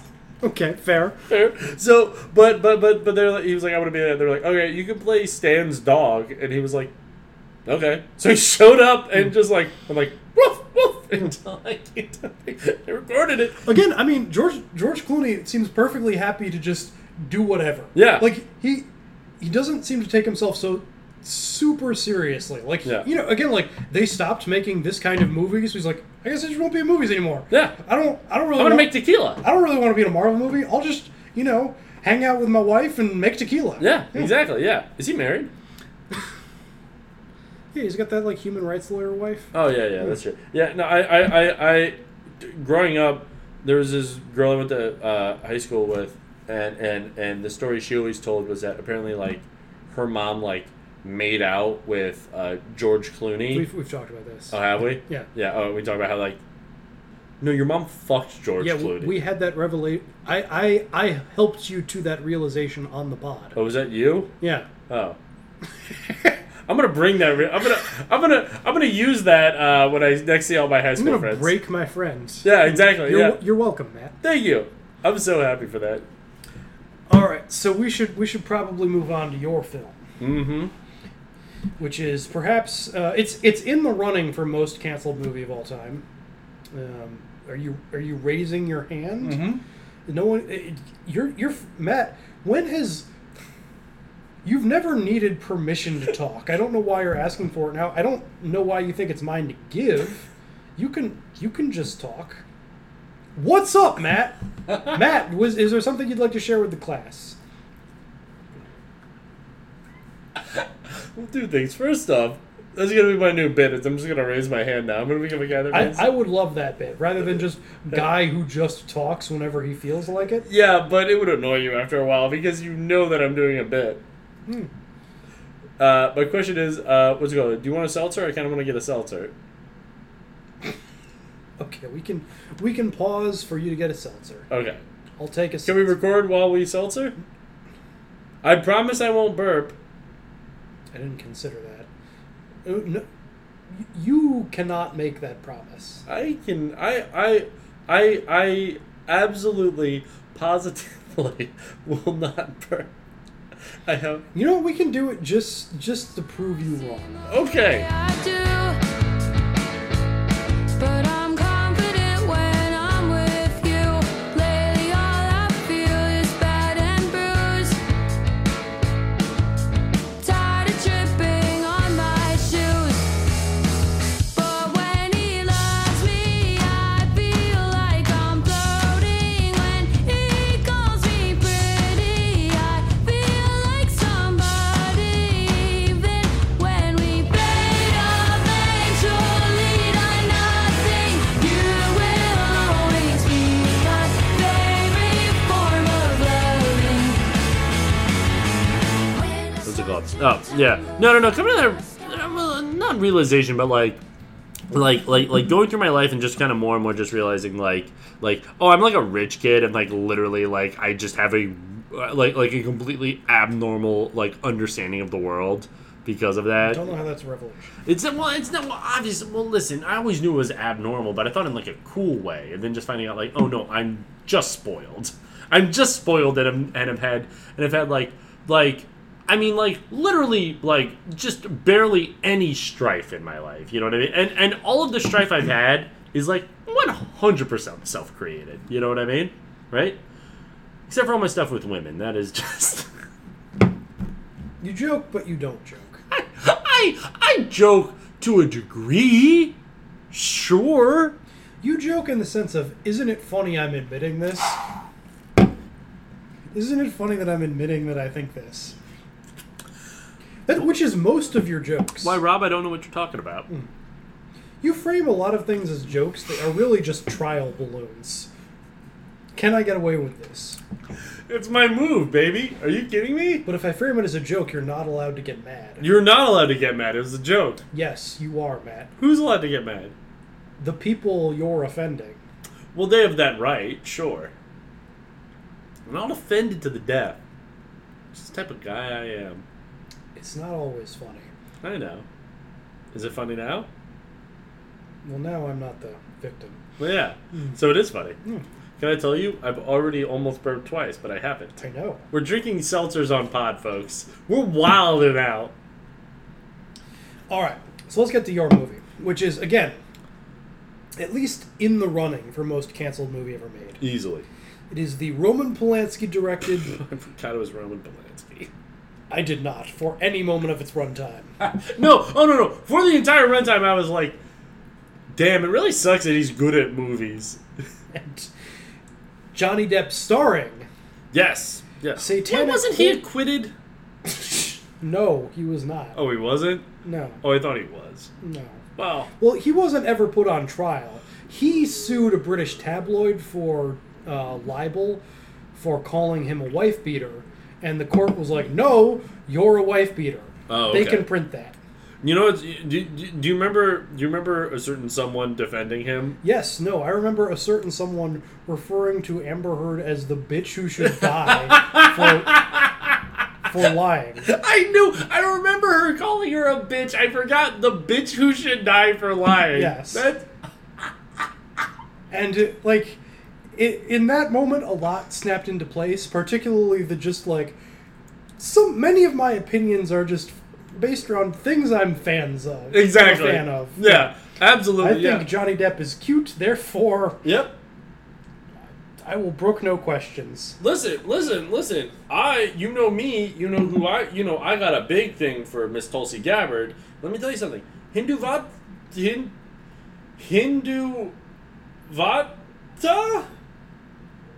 I'm just letting you dive, buddy. Hindu Vata. I'm not offering any thoughts. I'm just watching the car crash. Is it really so bad? Okay. Is that how you pronounce it? Again, I'm not offering thoughts, just observations. The fact is, yes, it is bad. Anyway, so yes, Roman Polanski directed. It's not bad. Johnny Depp starring The Ninth Gate. Roll that trailer. May I take a look? All my own rare editions have the same protagonist, the devil. Only the supreme masterpiece was missing. The Nine Gates is a kingdom of shadows.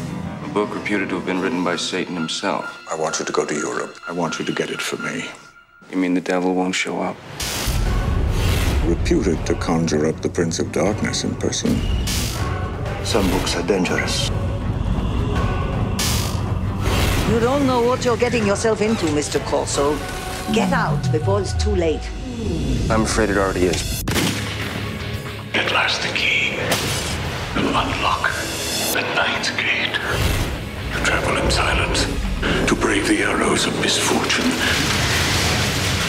and fear neither noose nor fire.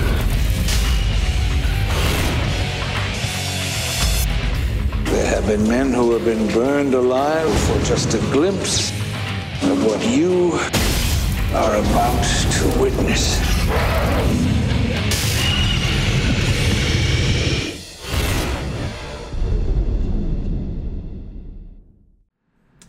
I feel like there's a lot of like eerie sounds in that trailer. Maybe some like kind of satanic choral music. Ooh, they love. What's so funny is that all that satanic choral music isn't that just like that has to be all like, just like Christian shit, right? Yeah, I don't think there were a lot of like classical compositions written in ode to Baphomet, but maybe if you play it backwards. You're working so hard to not burp. Well, okay, so technically I did burp, but I didn't open my mouth and then I inhaled it and swallowed it. So that's not a burp. All right, so this is a satanic kind of horror drama. Yeah, thriller. Yeah. Yeah, masterpiece. It's like if you made Rosemary's Baby like exclusively for like JetBlue TVs.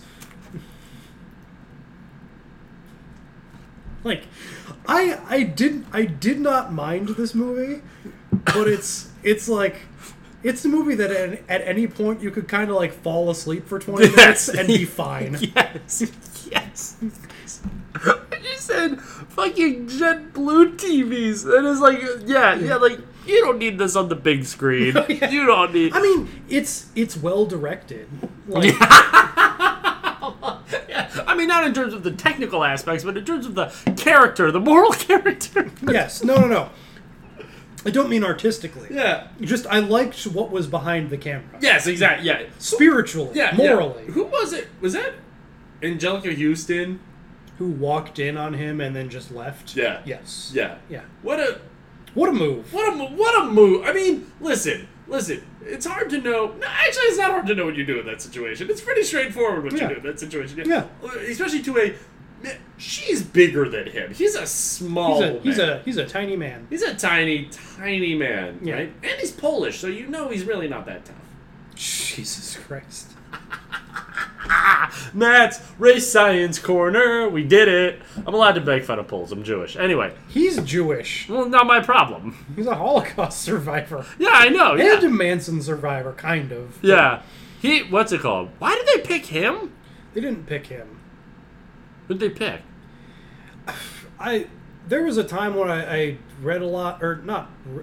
I listened to a podcast series on the Manson murders. I don't remember how they ended up at that house. My impression is it might have just been an accident. Yeah. Like, they weren't like a crack team, the Manson family. They were kind of just doing some stuff. Crazy that they were trying to start a race war. Yeah. That's always kind of felt like a weird, like, really? Man, you do enough acid, you'll... I've never done it. Really? That's why I'm not racist. Except against Poles. Yeah. I'm allowed but, to. like... Look. No one likes it when Holocaust survivors' pregnant wives are murdered. No one! No one's in favor of this. We all think this is bad. But, however,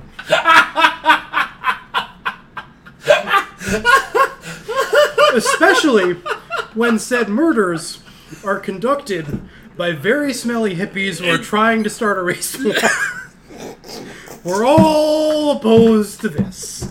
It should go without saying.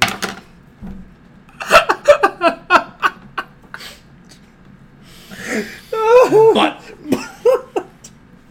yeah, gonna say I'm not a fan. And like, you know, it's not like he was a regular guy before his wife was murdered. No! Or like even a particularly good husband. No! Like he had that like very European thing of just being the kind of guy who will just explain to his much younger wife, look, it is in fact my moral obligation to cheat on you. Yeah. Which is like that's the European version of like misogyny-based adultery. Yes. Is like constructing an entire ideology around it. Yes. Whereas the American version is just hiding it as if it is a great shame. Yes. Yes. Exactly. Yeah. Exactly. Yes. Which is honestly why I think I think American men are the best men. Shut up. Yeah. The point wasn't pick a side, man. Yeah, no, I'm picking shame every day, baby. That's where I live. Are you kidding me? When am I gonna what? I'm gonna emancipate myself? Absolutely not. Keeping it in the shadows. Yeah. Never talking about it. It's fine. So anyway, after he raped a kid. He raped a kid. There's no way around it. He raped a kid. He raped a kid. Raped a kid. Again. Nobody likes this. No one's a fan. I guess Angelica Houston wasn't complete. She was neutral on the matter. She picked the Swiss course of action. Walking in on a man. We'll wait and see. Walking in on a man raping a 13-year-old and just going, not my problem. Just going, this is someone else's business. This is not my job. What am I, the police? Was she married to him, or what was that? No, she was dating Jack Nicholson. He was just staying at her place or something. What would Jack Nicholson have done? I don't know. The man is difficult to predict. He is. He is difficult to predict. He just... Man, what a different world if Jack Nicholson had walked in on that. I mean, honestly, probably not. Or maybe not. Or maybe not. Who knows? I don't know. Honestly, can I... And cut this if you want. I'm going to say, look, no one's happy that it happened. No one's happy that it happened. All right? Mm-hmm. I don't know how Mr. Polanski feels. Maybe he's just unhappy that he was caught. I don't know that we need to give him the mister. We don't. I don't think he's earned it. You know what? Roman. Yeah. How do you feel about that? You're on a first name basis. You're a Jew named Roman. Get over yourself. Anyway, well, I guess that's a popular name over there. Anyway, not my problem. Not my problem. I'm not Polish. Mm-hmm. Anyway. I'm happy it was Angelica Houston and not Jack Nicholson because I'm happy not knowing what Jack Nicholson would have done in that situation, and rather than having all doubt removed. Because wouldn't that be terrible if that was the weird fact about Jack Nicholson was that he walked in on Roman Polanski raping a 13-year-old and did nothing? Versus Angelica Houston, don't he? What? She was in the Addams Family? Who cares? She's a good actor. She's a fine actor, but you know what? You know what she's not good at? What's that? Rescuing children. Rescuing children. Yeah. Rape prevention. Not good at it. So, anyway, rape. Just this is the, we're the real victims because it makes it really awkward to talk about his movies. It does. It's fucked up. Fucking what's it called? Watching the masterpiece that is Chinatown and just realizing this fucking Jew, which I can call him that, right? Just honestly, I hate him a little more because he is Jewish, which is fair because, buddy, you gotta be on your best behavior, man. You know what I mean? Okay.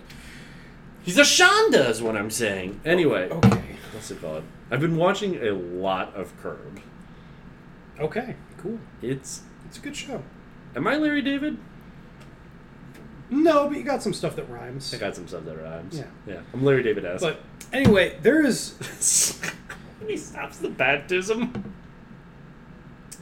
The fact that he has a whole career about manipulative and predatory relationships and how the whole world is... and how the whole world is evil and wrong and just full of rot kind of feels like telling on yourself a little bit. Yes. Because, so, who are the two great auteurs of criminal perversion of that generation? It's Polanski and Woody Allen. Yes. And in those two filmographies, you find two ways to justify being a huge, awful pervert. Yes. In Woody Allen, it's actually very cool. And in Woody Allen's case, it's dressed up in a lot of neuroses, and he pretends to be very self-loathing. Yeah. But it's all a smokescreen. Oh, yeah. Woody Allen actually believes very deeply in Woody Allen. Yes. There's a reason that he's the star of almost all of his films. Yes. Until, the point at which that became publicly untenable and just no one would watch it if Woody Allen was the star. Yeah. It's because Woody Allen is obsessed with Woody Allen. Yes. And obsession with oneself inevitably involves neuroses because you're worried that everyone else doesn't share said obsession. Rob, I have no idea what you're talking about. I don't relate to, I don't know what... What's it called? Was it you who I was talking to? I was like, man, I think I'm a little neurotic. The fact that you never remember who the other party is in the conversation might actually point to that. But yes, in fact, it was me. It's usually me, Matt. This is, if you want to know what Rob and mine's friendship is, it's me presenting things that Rob has taken as rote for her entire friendship. No, it's you telling me stories that involve me as if they are new to me. Well, I don't know if you're paying attention. But again, like the Woody Allen's filmography is ultimately about how Woody Allen is the boss. Yeah, the Rosetta Stone being Manhattan. Actually, one I haven't seen. It's in a lot of ways a great film. It's very well made in a lot of ways. It is ultimately also a movie in which the right call for Woody Allen's character is to continue fucking a teenager. Jesus Christ. Yes. What? Yeah. He made a movie about that? Yes. In what year? The 70s. Was it okay in the 70s to do that? No! Okay. No. I don't know. I wasn't born.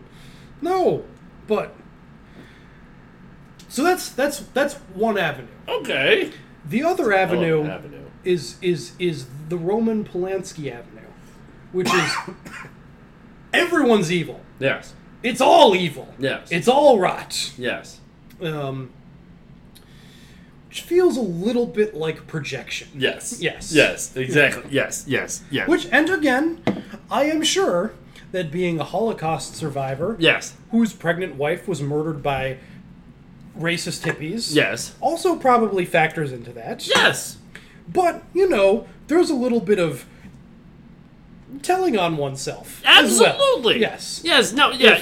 If just all relationships are predatory, everyone is evil, there is no way to be good. It's, it kind of feels like another complicated way of excusing oneself. Exactly. Yeah. Because the proper thing. Because look. Because if you truly believe that, the just and moral thing to do is to be like, but I can try my best not to be like that, right? Mm-hmm. And that's the way that you go through life. Look, we already talked. Michael Clayton is a fucking blueprint, right? Like that is just that's just real life. Mm-hmm. Like that's just actually. I mean, like all those lawyers on that fucking podcast, like like they all said, like, yeah, that's kind of how stuff is legally. You know what I mean? A lot of them, but like, and like dark water and everything like that, like. That's just an article that they made in the movie, mm-hmm. right? We all have Teflon, right? The things that bind all of us together, HPV and Teflon, right? We all two things all of us have. You know what I mean, right? And what a beautiful thing. But you know what I mean, right? Like there is but how do you go through life? You try to be like, well, at least in my own interactions and in how I conduct myself on this earth, I'm going to do my level best to try to be as good as possible. You know what I mean? And Polanski's films do not allow for decency. No. Or redemption or anything positive. No. It's all bad all the way down, baby. All the way down. Everyone is bad. There is no good. There is no hero. No one is coming to save you. So... I mean, and honestly, so you might as well fuck the devil. Exactly. Yeah, you might as well fuck the devil. Yeah, mm-hmm. Yeah. Well, no, it wasn't. Who is in this movie played by his much younger wife? That lady is married to Roman Polanski. She's 30-some years younger than him. Are you fucking kidding me? Yeah, Emmanuel Senier. I'm probably not pronouncing it right. It's French. She's a good actor. He's been in a lot of good movies other than this, but yeah, she's his wife. What? Matt, would you believe Roman Polanski likes younger women? Come on, man! Come the fuck on! He has his wife get fucked in the movie by Johnny Depp! Yeah. And first off, I want a point of clarification. She's not the devil, she's the whore of Babylon. Okay, excuse me. You're excused. I feel like spiritually I am right, though. I don't know what the whore of Babylon... We should have had Tim on for this. Whatever. He fucks the devil. Yeah, that's a perfectly fine way. If you want to split hairs about the devil's various agents, whatever. Should I text... She's on the team. Should I text Tim right now? No. Why? Because we're talking. I can't... There's only so much of your ADD that I can, co-sign. We're doing a thing. Okay. We don't need to also do another thing. Okay, but after the podcast, I'm going to text him. Cool. You're free to do whatever you want. Okay, I'm going to make a group chat with the three of us. Okay. But, so yeah. I can't believe he's agreeing. All of that being said about Roman Polanski, which is, again, headline, not footnote. Yeah. But which, for the purposes of the rest of the discussion... is just going to have to be taken for a certain amount of granted. Who's the most canceled... Oh, sorry, you're in the middle of the thought. Yes, I am. Thank you so much. You're welcome. And it should not be taken for granted. Yes. It's not right or fair. No. But this is our Michael Clayton compromise that we're just going to talk about the Ninth Gate. And Matt, this is what you have chosen for us. I didn't know it was a Roman Polanski movie. I thought it was just a cool devil movie I saw when I was a kid. And I thought that Johnny Depp was acquitted, so I didn't know. I don't investigate. The last person who talked to me about it said that she was a bitch who should die. Yeah. So I don't know. I was like, oh, is she? Okay. I don't know. That's fine. So, all of that being said about Roman Polanski, he's pretty good at his job. It's very unfortunate, but he's pretty good at his job. It's like him and like Mel Gibson and just those people and Woody Allen. It's honestly I think at a certain point Woody Allen kind of disappeared up his own like to an intolerable level. His head was always up his own ass, but for a while it was kind of interesting up there. But it disappeared. I watched the trailer for Vicky Cristina Barcelona, and I was like, absolutely not. Yeah. Absolutely. I mean, he's also like someone who makes like 3 movies a year. Yeah. So like, you know, almost by like law of averages, like 6 of them are going to be masterpieces. Yeah. I saw Bananas. It was really. Come on. I don't like that one wasn't one that held up super well for me. No. I don't know. I don't even think I finished Bananas because I was like, "This is supposed to be a comedy? What the fuck? This isn't funny." Like, Annie Hall was good. Yeah. Annie Hall, and then what's the one where it's him having sex? All of them. Yeah. He does that thing. He does that thing that like a lot of I've noticed. It's not purely micro-religionists, but I feel like micro-religionists do it a lot. Where like if they write themselves in a thing, they always make the woman that they're supposed to be with super hot. I mean, that's not exclusive. That's everyone. Everyone loves doing that.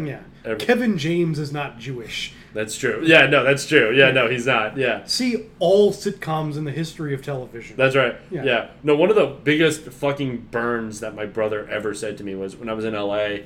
When I was in LA, I gained like 80 pounds and like completely stopped working out. Mm-hmm. And I had this like girlfriend who was like this like, you know, like I was about to call her a hot young piece, but she was actually 4 years older than me, right? But you know, I don't think there are a lot of reasons not to use the phrase "hot young piece." Well, I didn't. Inaccuracy is certainly on the list, but not far from the whole thing. Listen, no one can be mad at me because I didn't say it. All right, I said I was going to, but you still did. No, I didn't. The words still came out of your mouth. Yeah, to say what I was not saying. I was going to say this, and then uttering the phrase is the same as saying it. Is it? Yes. Will that hold up in court? I'm not the lawyer. Well, yeah, I am. And as we know, will it hold up in court is just, could we find a loophole? Exactly, yes. And I'm finding a loophole right now because I said I'm not going to say this. Okay. Thank you. Continue with your story about how your girlfriend was hotter than you that was somehow going to take 20 minutes to tell. Oh, yeah, no, yeah. My brother just... It was too. Yeah, no. My brother was just like, right. I was like, yeah, like, she's like really good looking, isn't she? Right? And he's like, yeah, it sucks. You guys look like fucking Peter and Lois. It's fucked up. And that's when I was like, God damn, damn. Anyway, remember that? So yeah, I mean, right from the first shot of this movie, it's like he's good at his job. Like, just it's this really simple but really effective just series of camera moves where you start with a man at clearly a well-off man in a very well-appointed study just writing at his desk. Then the camera just pans to a stool on the ground and then pans up to a noose. Yeah. It's just really simple, really effective storytelling. Yeah. And the whole first scene is like a really masterful piece of like just completely dialogue-free storytelling just of a man killing himself, but just really efficiently and effectively told, like full of like great little details that like do a lot to like enhance what again is just a very simple scene in a lot of ways, like where the moment where the man actually like topples the stool and falls, like he's hung himself from a chandelier, and like, you know, when his weight actually pulls on it, it like pulls the wiring down so like the lights spark, which is just again like, you know, just a tiny little detail that adds a lot of flavor to the scene. It's like the man is good at his job. Yeah. It's unfortunate, but the man is good at his job. Harvey Weinstein was one of the best producers in the game. Yeah, I mean, his tastes were a little grandma-y, but... Yeah. I think I agree. I mean, it was weird. He was his two extremes were like Pulp Fiction and like Chocolat. Yes. Yes. Yeah. The man knew how to pander to an audience. Let me tell you something. Just to bring it back to YouTube clips. Mm-hmm. Another great video is there's like a 5-minute long video just of various people thanking Harvey Weinstein for their Oscar or whatever. Yeah. Over and over and over, and it is literally every actor. Yeah, it is. Which honestly, I watched it and a big smile on my face the whole time. Yeah, it's really good. Listen, folks.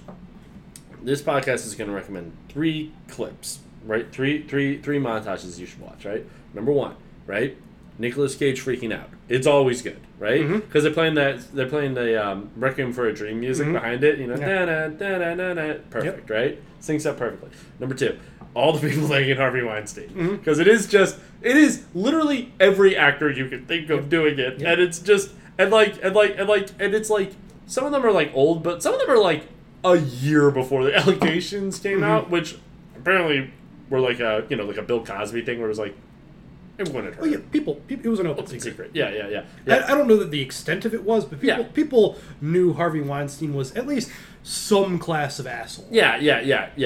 And number 3, Rob, say it with me. Don't know where this is going. Gran Torino. Okay, there you go. All right, should have seen it coming, but he wrote the movie. He wrote the movie and made himself the star. He wrote the movie. Do you just him writing out? Just imagining him. I don't know what Clint Eastwood's writing process is. I don't know. But imagining him, I don't know, I'm going to say at a typewriter. I don't know. Just typing out words that I am not going to say over and over again. What's it called? Yeah. I was a little nervous there for a second. Didn't know how that was going to play out, but I'm glad you erred on the side of caution for at least that little bit. But, yes, anyway, we should probably talk a little bit about the Ninth Gate specifically. Yes. We don't need to go, like, super deep on the plot on this one, I feel like. Johnny Depp is... he's a rare book dealer. He gets hired by Frank Langella to track down a series of identical copies of a satanic manuscript to try and do a ritual to summon Satan. What did I say? Nerds. It's evil. Yes. But, who's paying that much for a book? Collectors. Why? Because it's rare and therefore valuable, and they like to read. But it's only... Who pays that much for a rock, Matt? No one. Wait. Oh, like a diamond? Jesus Christ. Come on, Matt. Diamonds have industrial uses. But yeah, no. I'm just saying. I mean, like, but you're like, you read the books. You know more about books than me. I'm not a rare book collector. Yeah, but you're closer to one than I am. I feel like that's true. It seems like in this movie, a lot of them had read the books. Yes. You know what my thought was when I was watching this? Can't wait to find out. What? It's like, man, that'd be a really cool job, but I feel like you have to read a lot of books for that job. So probably it helps. Yeah, yes. Probably it helps to read a little bit. I was like, I don't know that it's an ideal career path for you. I was just like, damn, I could like find a book and make like $10,000. Not bad. You know what I mean? Pretty good job. I was like, how do I get into this? And then I was like, oh, you gotta like read books. Okay, never mind. So it's he's like a sleazy, like, rare book guy. Everyone is sleazy. Like, again, it's the Polanski thing where just everyone in the world is poisonous, and it's just a competition to see who's the most poisonous. And it ultimately ends up being our protagonist. Yeah. Who's, starts off as just kind of a sleazy, kind of scummy, like, well-appointed, but, like, not above a scam type of dealer. Yeah. But he's scamming like rich people with books, so it's like kind of also like this thing of like, he's not like, he's not like hustling little old ladies out of their pension fund, you know what I mean, right? I mean, again, it's I don't know, that was my reading on it. It is a world where everyone is poisonous, so what's the big deal about being a little poisonous yourself? Yeah. Yeah. Like his patron is like media mogul, right? You know what I mean? Which Frank Langella. Yeah. Is that who that is? Who that was? Yeah. Yeah. What's it called? Yeah. Go ahead. Oh no. You go ahead. Yeah, I mean he's the like, the big time, like, he's a real rich guy. Yeah. And, like, it's again ultimately like Depp ends up being the biggest piece of shit of all, but like, ultimately it seems like, he's kind of the small time crook encountering like a world of real world bestriders who are like truly evil. Yeah, like yeah. deep into like the actual like occult, and like you know, there's a real connection between true wealth and true evil. Yeah, like real like Satanist mammon type evil. Yeah, yeah. Like I was kind of thinking, I was kind of like I don't know. I was thinking of like the Sopranos, right? You know what I mean? And all those guys are like, you know, like they're like, you know, gangsters, right? And they're like, you know, and they're like bad guys and everything like that, right? And, you know, Tony has like a big house, but like there are other people in Tony's neighborhood who have that house and don't have to do all the shit that Tony does. You know what I mean, right? Like they are just like, there's like a level of like evil and like that they have probably practiced to get to that level, right? That is so far above, like, you know, shooting a guy in the whatever the hell the Dry Plains, whatever the fuck that place in fucking New Jersey is called. The Dry Plains? Is that a Mario level? I don't know, Rob. I don't know New Jersey. The Pine Barrens? Yeah, the Pine Bar. I don't know. I'm a Maryland Jew. What do you want from me? Anyway, but no, but yeah, no. But honestly, one of my worst asides of the podcast. Yeah, it was pretty bad. But like just as my own aside, Frank Langella rules. Yeah. He's really good at playing this sort of like patrician. Yeah. Like again, just like, you know, you look at this dude and you're like, that's Satanist. Yeah. Oh, that is that. Yeah, no, you look at him and you're like, there's like an evil like radiating off of him. But he's also like he's not above like slumming it to a certain extent. Like one of my favorite Langella things, he played Skeletor in the like Masters of the Universe movie. And like, apparently he has like quotes like from like years later being like, Skeletor felt like a friend to me at a certain point. Like, I often find myself in daily life thinking like, what would Skeletor think of me? I wish I could reprise my role as Skeletor. This like legend of the screen and stage, like yearning for Skeletor.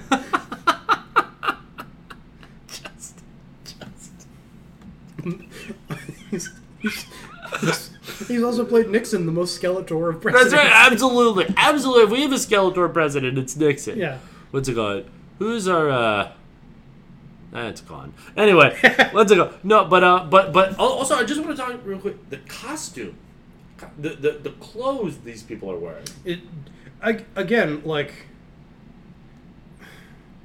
no one wants to talk that nicely about Johnny Depp. Yeah, but his look in this movie is strong. He looks so fucking cool. Mm-hmm. I was like, it walks this great line between like very like 90s chic and like dashing, but also with just enough touch of schlub. Yes. Yeah. Yes. Yeah. Like he has like a tie basically the entire movie. But it's like often like top button unbuttoned. It's like a little loose, but like not like too loose. Like he doesn't look like he doesn't look like he doesn't look like a fucking like. He looks like a well put together sleazebag. Exactly. Yeah. Yes. Yeah. No. I'm going to start dressing like that. I want to start dressing like that so bad. I can't pull it off. I'm not skinny enough. You know what I mean? You got to be like kind of like not like wayfish, but you know what I mean? You got to be like... I'm just going to say this in the most loving way I can. You don't have the apartment of a man who dresses like that. You have... What you guys missed was... You have a flower in an empty Polar can. That's right. I absolutely do. Yeah. Rob, what you guys missed was... A wilted flower. It's doing okay. What you guys missed was Rob doing this look around my apartment, and I immediately knew what he was about to say, but it was perfect comedic timing, let me just say. But yeah, no. But Johnny Depp looks super cool. But even like Frank Langella, like looking like just in like a, because he's like a big guy. I don't know if he's a big guy or Johnny Depp's just a small guy. Could be both. Yeah, you know what I mean, right? But he's in this like big like 3-piece suit with like these big like powerful like glasses that look like they could stop a fucking bullet. You know what I mean? Yeah. Like they look good. They look so, dude. Oh my god! Like just like the aesthetics of this movie are so on point. He looks like Daddy Sam the Eagle. Yes.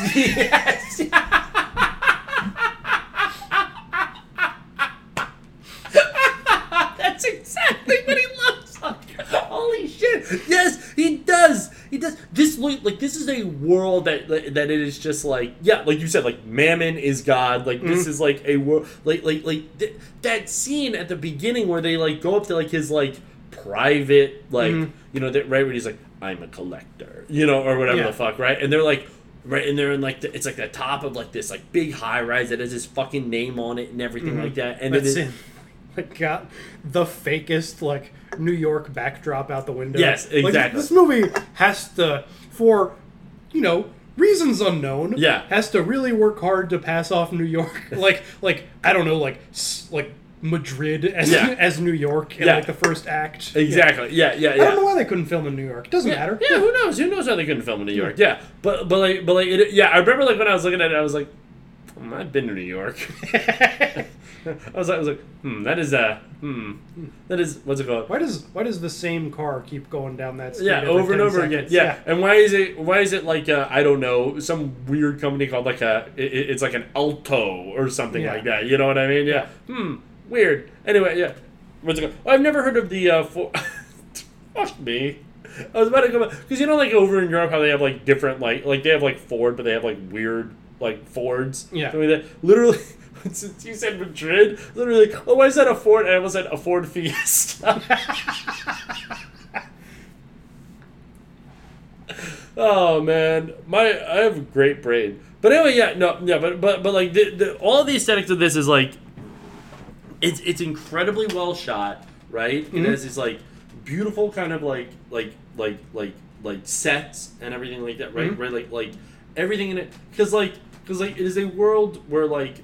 Yes, like in the beginning, like yes, like that scene at night and everything like that, like it radiates evil. But then like when he goes and he's like in places during the day, there's still this like uneasiness. Yeah, you know what I mean, right? There's this like tension there, right? Where like even though because you're supposed to be safe, when the sun's out, right? You know what I mean? Like there's a reason why we have different like evolutionarily why we have like different reactions to sun versus dark.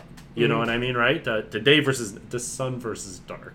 The sun versus dark. I was following. The sun versus dark. Rob, what is happening to me? You act like this is new. Is it not? No, that sounds about right, man. The sun versus dark. I wasn't surprised. Sun versus dark. I have two children. What's it called? Okay, but like day versus. My point is that it's I love the aesthetics. The end. But it is like I don't know, and like I mean like I don't know, it's I don't know, how would you describe this movie, like the plot, like because I feel like it fits into like a category of type of movie. So I mean I think the way to approach it is this. So Roman Polanski made possibly the best version of this movie with Rosemary's Baby already. Yeah. A movie about uncovering everyday Satanism. And the pervasiveness of like true evil. A Satan noir. Yeah. Yeah. And this kind of feels like an airport paperback thriller version of that. Yeah. And I think it literally was. Yes. Yeah. I think Rosemary's Baby was based on an airport paperback as well. But like that was his version of it really. I don't know about elevated because I haven't read the book, but is certainly elevated above this. Yeah. Like this is a fine movie, but the thing that it. I think the thing that really unlocks what this movie is doing is that when Langella is taking Depp into his collection, which is behind a security gate. Yeah. He enters a passcode in the keypad.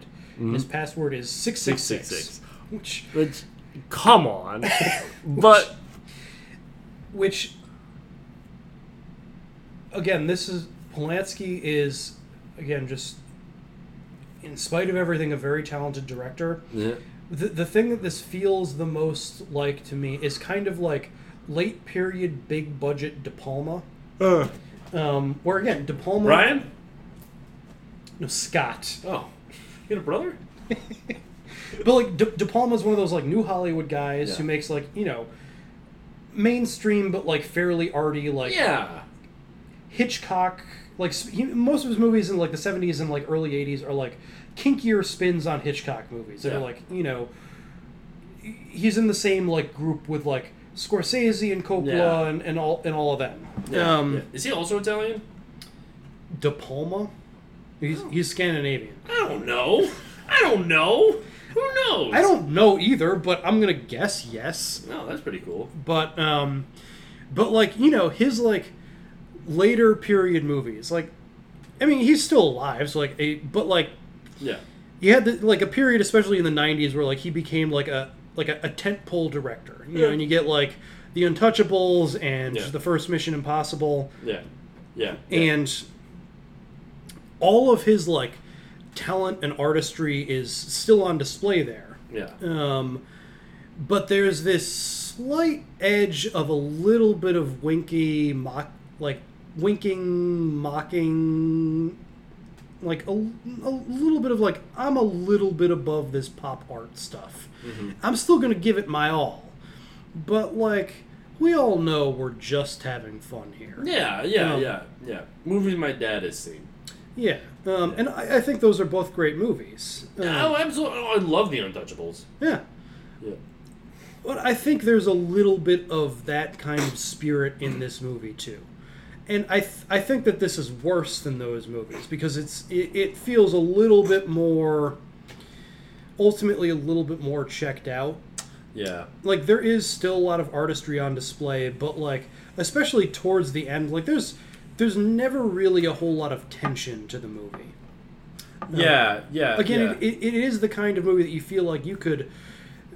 It's on cable, and you step out for an act, and you come back and you're like, okay, I got it. Like the climax isn't very, you know, it doesn't really build to much. You know? I mean, you go into this movie. I kind of like the anticlimactic joke of the movie. Yeah. But like, even like before you get to that, when ostensibly we're like at the thrilling part of the thriller, it feels a little pro forma. Yeah. When he's at because you're going in this movie, right, and you're kind of like, oh, this is a person who's going to find out the devil's real. You know what I mean, right? You know what I mean? Which, and like, he finds out the devil is real. Yeah, exactly, right? And it is like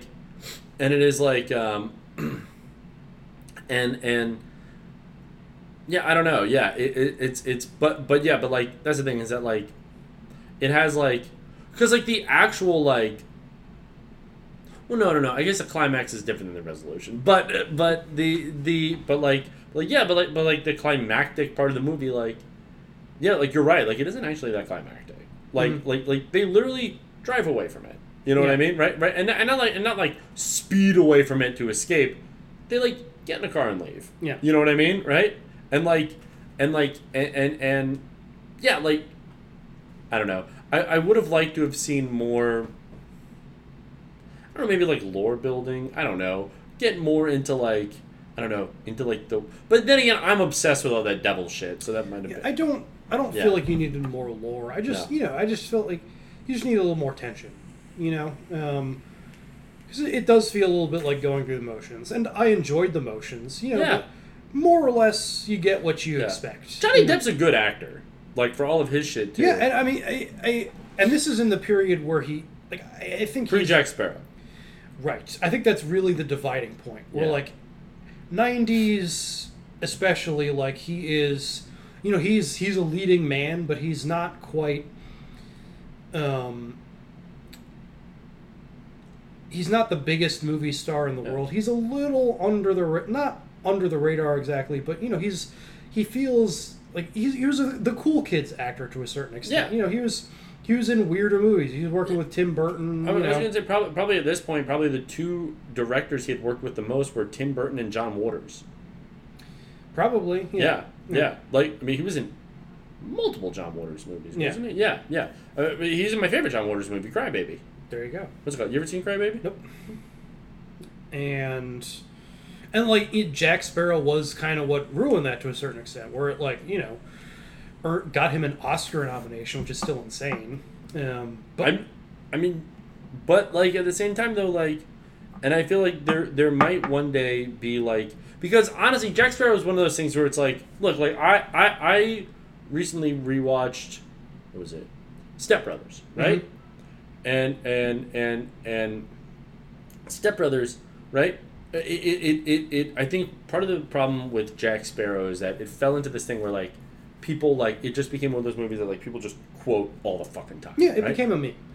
And that it became a meme because it was, it was potent. It was very silly in it. Yeah. Yeah. But like it was a very effective performance. That type of thing normally doesn't get nominated for an Oscar. That's the true. fact that it does kind of points to just how effective it was. Yeah, exactly. Yeah, like he stole the fucking show. Yeah. With that fucking performance in that movie. Like I was, because like I went into that being like, oh, I like the ride.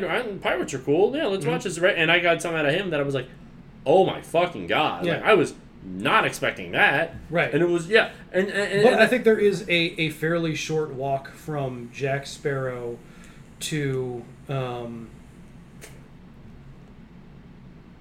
fuck, I'm ruining the joke. I can't remember the name of it. What was the movie where the whole joke was just he was a fancy boy with a mustache? Is that Mordecai? Mordecai, yes. Yeah. There's a fairly short walk from Jack Sparrow to Mordecai, I think. Absolutely. Yeah. Absolutely. Yeah. No. Yeah. Yeah. And you know, and like, you know, I mean, but like before this, he had been in fucking, you know, I mean, like, I almost said Leaving Las Vegas, Fear and Loathing in Las Vegas. Yeah. You know what I mean? I mean, he was Edward Scissorhands. Yeah. I mean, he was in some good shit, and he's a fine actor. You know what I mean, right? I don't know when the last time he gave a good performance was. Might have been Jack Sparrow.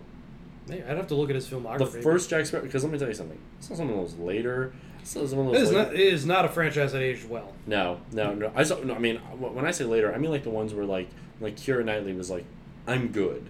Yeah. You know what I mean? And like, listen, lady, I saw Domino. Okay, you could have used the money. Okay, well, I don't know if you could have used the money, but you actually, you know, her best. You're saying Bend It Like Beckham. No, I've heard it's good though. It's really good. Yeah. I know a lot of people don't like it because it's like just make them lesbians, but it's like, no.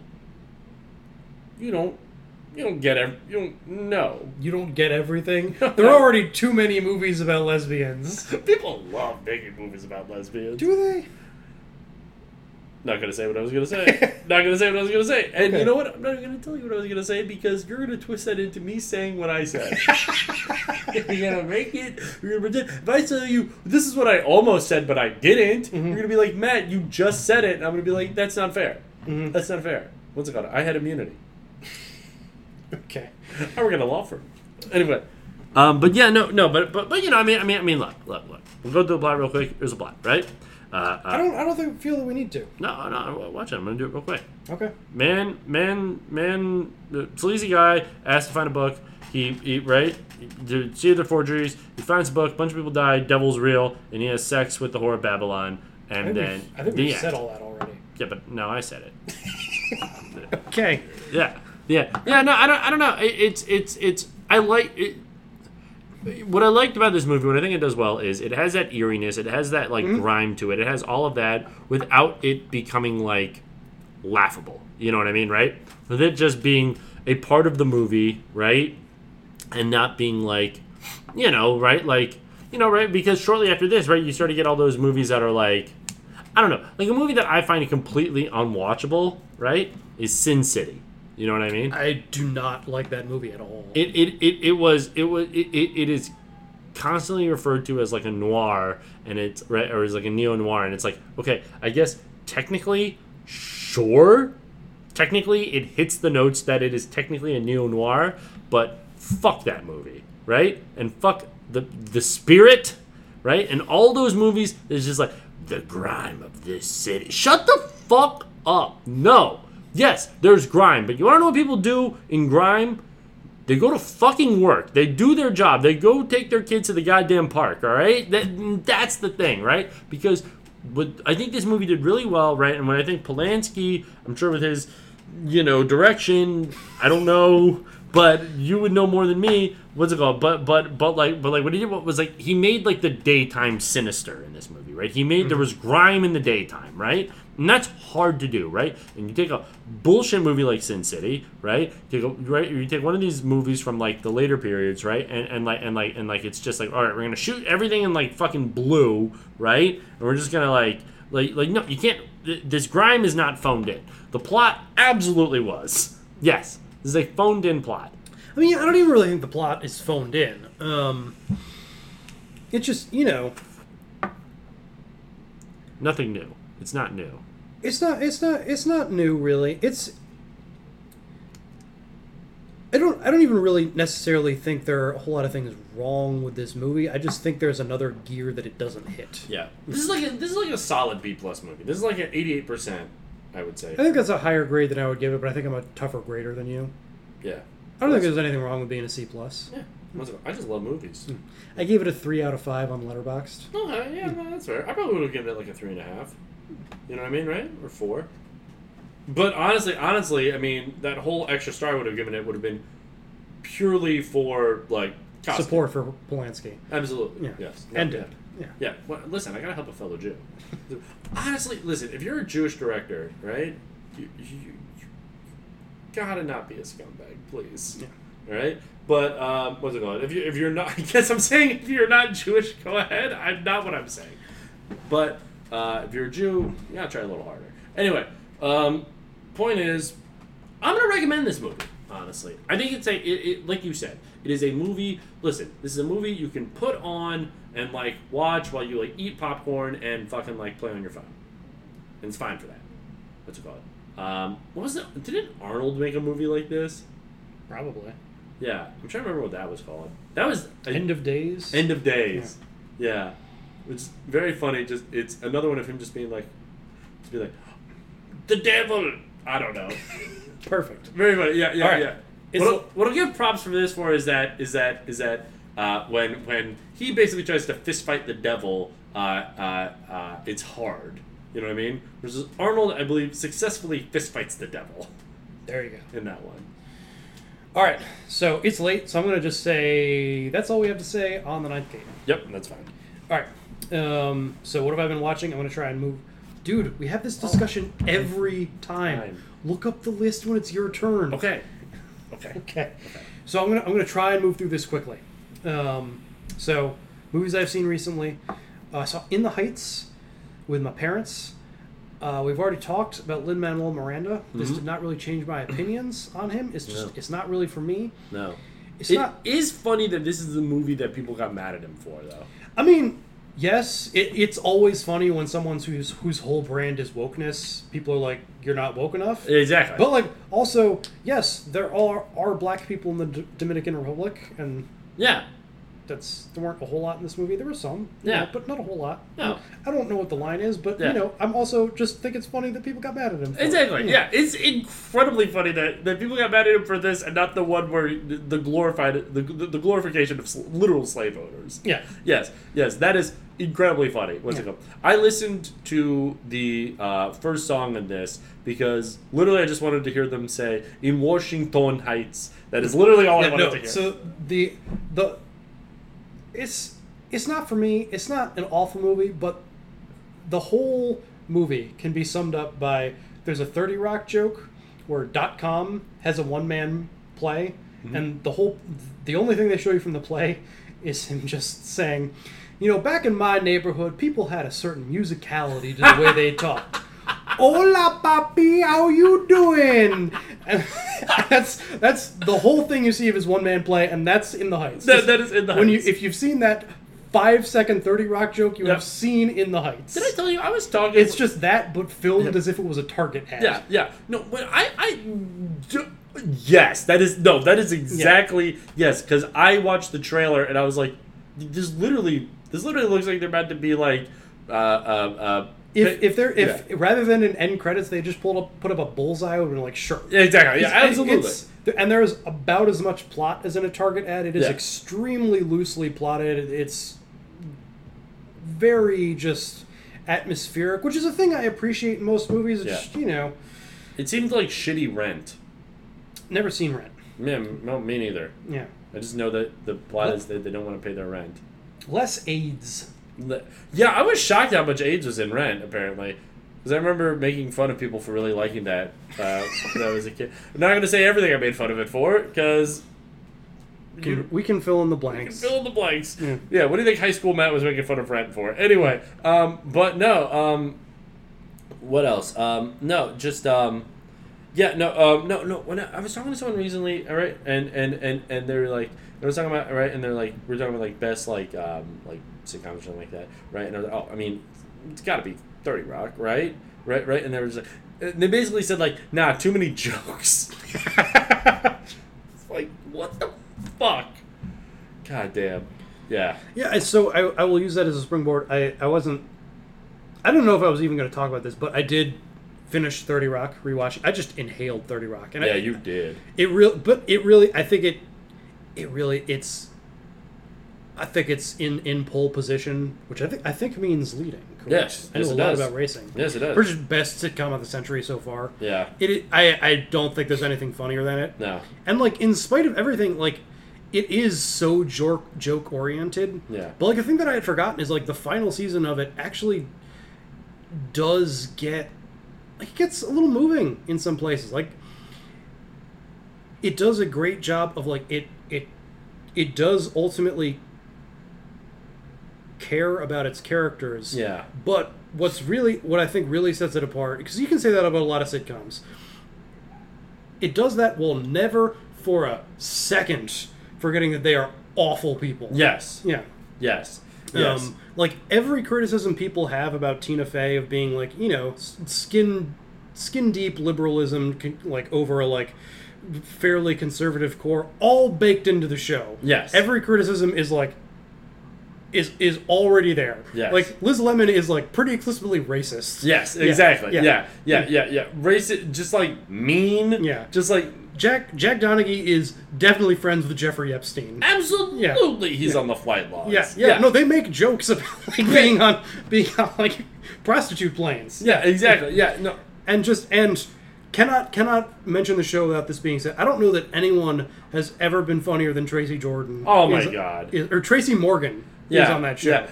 It's so funny that while like apparently improvising a lot of his own dialogue. Yeah. It's so funny because they literally are just like, okay, Tracy, okay, we're gonna literally give you a name that sounds like your actual name. You're playing yourself. Yeah. Just do your thing. And he's like, okay, yeah, and he does, and it's because I'm a big Curb fan. Mm-hmm. Like, even I'll admit, like, I'm like, and Curb like has its moments, absolutely, but it's very loose. Exactly, and that's the thing. 30 Rock is as tight as anything has ever been. Like, yeah, I get the too many jokes thing to a certain extent. Like, it's insane, but like, it is so rapid fire and so tight. We're like, every 30 seconds, like, that's an incredible joke. You know what? Just I didn't rewatch all of 30 Rock, but I watched a decent amount with you when we lived together, and this might be a little bit too over the top, but like, I don't know, it kind of felt like watching someone pitch a perfect game, right? Yeah. Where you're just kind of like, is this going to be the inning? Mm-hmm. Oh no, they did it again. Yeah. You know what I mean? Right? I mean, it like, in like the later few seasons, it shows its age a little bit. Mm-hmm. Every show does, but like a B+ effort from 30 Rock is like still leagues above basically anything else on TV. Yeah. Because that's the thing. Because like, maybe if it's not a perfect game, it's at least a no-hitter. Which honestly, and like, I would say from like the second half of season 1 through the end of season 4, like that is a perfect game there. Absolutely. Absolutely. Yeah. No. When the show hit its stride and in its prime, absolutely a perfect game. Yeah. All strikeouts. Like it is insane. And like, you know, this, I mean, because it was on for a while, wasn't it? You got 7 seasons. Yeah. Yeah. And that's the thing, right? And it was on for a while, and it maintained being the same show. Yeah. Versus like, you know, like there are shows that like get on like that long or like even longer. I mean, like the second half of The Office compared to the first, they are like unrecognizable. Exactly. Yeah. Because The Office, I think, is one of the shows that I've seen like basically like watched all the way through because I did not. I gave up at a certain point. That's the thing. No, and that's the thing. I ended up giving up too. But up until like I mean like because like, it was on Netflix for a while, right? So like I would just like lay in bed and like a lot of people don't watch it. Yeah. And that's the thing, right? And then like, you know, you get to the point where you're like, I don't have to do this anymore. Yeah. You know what I mean, right? Like it is. I mean, obviously, The Simpsons is the one that really springs to mind. Yeah. You know what I mean? Where it is just like like just like a vehicle. It is just celebrity cameos Mhm. at this point, right? Yeah. Like, but like, I mean, like 30 Rock is the same show for all 7 seasons, and yes, there are peaks and valleys, but like, honestly, the valleys are barely fucking valleys. Yeah. Like those are good valleys. Yeah. Those are valleys. You can go put a fucking tent in those bad boys. Like those Yeah. are fine valleys. I would be happy to live in one of those valleys. It's a great show. Yeah. It's a great show. I agree with your assessment. It's probably the best sitcom of our century. Yeah. All right, so moving right along. No Sudden Move. Oh, you saw No Sudden Move too? Yeah. I saw No Sudden Move. Oh, okay, yeah. Okay, what did you think? I liked it. Yeah. So Steven Soderbergh is interesting in that, like, he is an incredibly talented director who, when he is on his A game, is like about as good as anyone has ever done it. Like, you know, he's the youngest person to ever win the Golden Palm with his like debut. And then like he had that like 5 film run. Let me look up his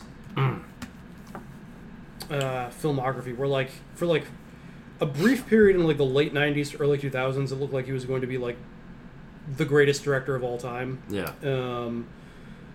Yeah, so Out of Sight, The Limey, Aaron Brockovich, Traffic, Ocean's 11. Yeah, I mean, incredible. In 3 years. Did he do the other Oceans or no?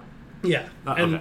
And like that's the thing. Like he will have a run like that where like he's just absolutely on fire, like 5 masterpieces in a 3-year run. Fucking Traffic? Are you kidding me? And then like, but he also like seemingly gets bored Yeah. super easily. Yeah. And like will do like weird things to keep himself interested, like the iPhone kick he's been on recently, where like including with this movie, where he's just decided like I want to see if I can film feature movies on iPhones and just see, you know, I can get some weird angles out of that, and it'll just make things interesting for me. And like I don't hate it. Like the fact that this whole movie is filmed in a fisheye lens, like I actually kind of enjoyed, just because it gave the sense of like, you know, of like a world where like morality is constantly just shifting, and like, everyone has a completely blinkered perspective, and like they can't really see anything beyond themselves. Like it took a little getting used to the fisheye, but like I ultimately kind of appreciated what he was doing. Yeah. But like it also like at a certain point, I was like, this looks a little TV. Yeah. No, that was my I so I didn't know it was filmed on a fisheye. What's it called? But that actually makes a lot of sense because I also liked it. Right, I thought like, you know, the acting and the plot and everything was, you know, right. I mean, I remember like when I finished watching it, I think I said to someone, I was like, right, they were like, how was it? And I was like, it was fine. It was a good movie. I'm not mad that I watched it. No, you know what I mean? it's not a masterpiece, but I it's the kind of movie I like a lot. Yeah. You know, a neo-noir where people are betraying each other and, you know, really well acted. Like it was really like I really like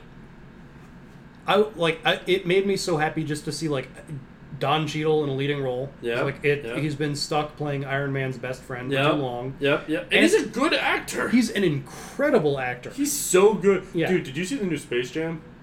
No. It's really upsetting that he's in that. I'm sure. Yeah. But and just my man Brendan Fraser getting to do some real work, because I said this on Twitter, and something that, like, honestly, like, first off, Brendan Fraser getting work. Oh, always happy to see Brendan Fraser. But also, just like, let me say something.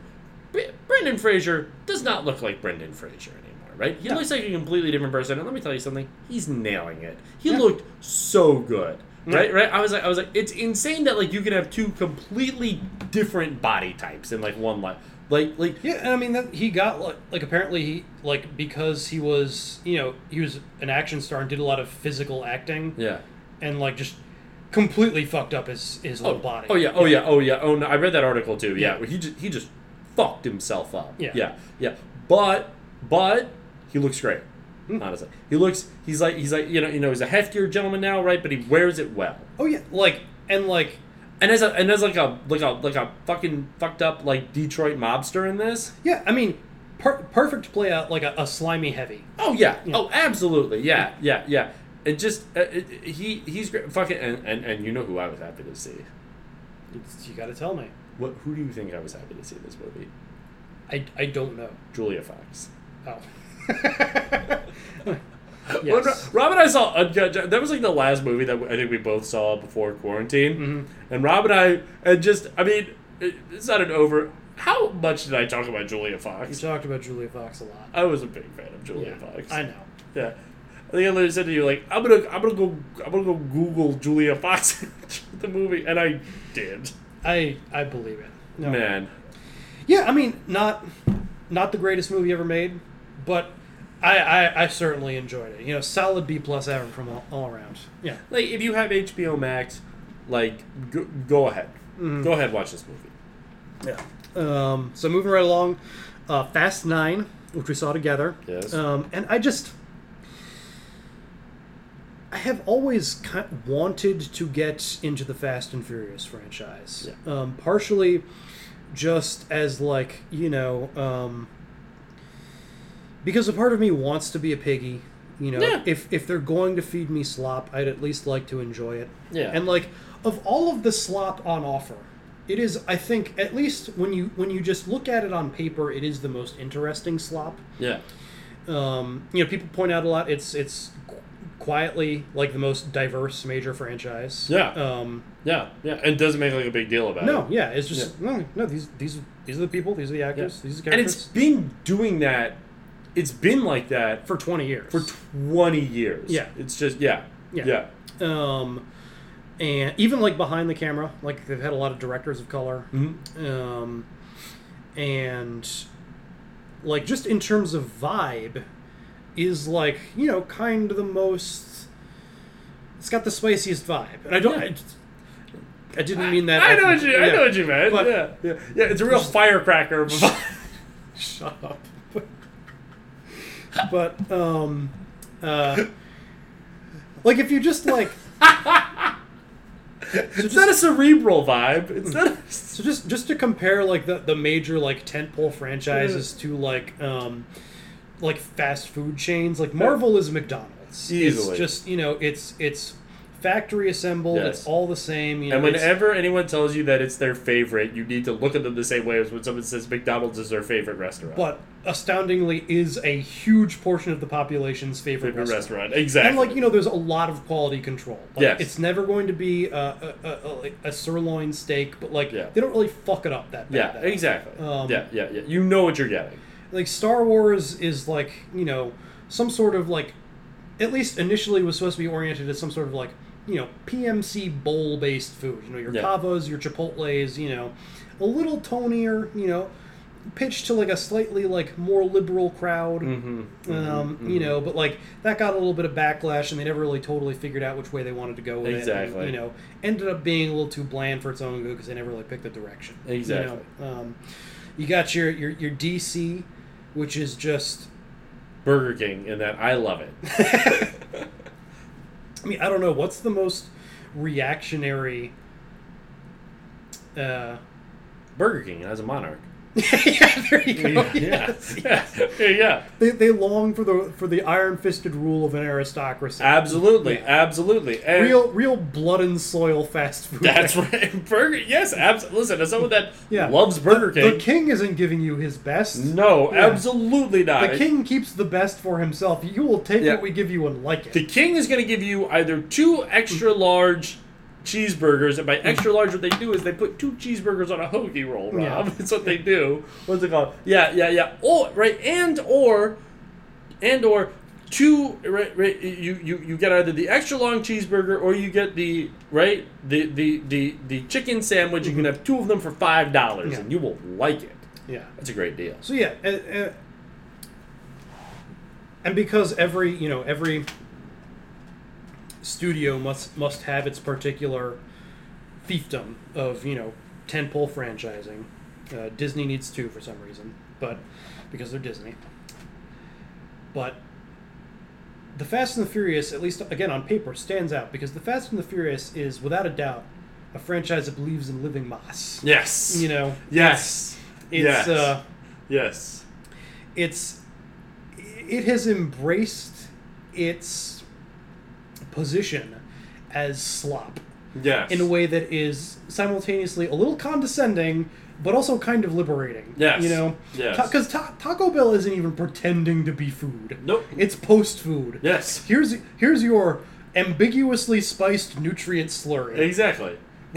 Wrapped up in a vaguely ethnic format. Yeah, and you want to know what? And just like that, what's it called? They also are, like, in a way, kind of, like, very quietly woke, because I know, like, Taco Bell is apparently the best fast food chain if you're, like, vegan or vegetarian. Yes. You know what I mean? Right? Like, they're totally like, oh, yeah, we can do that, yeah.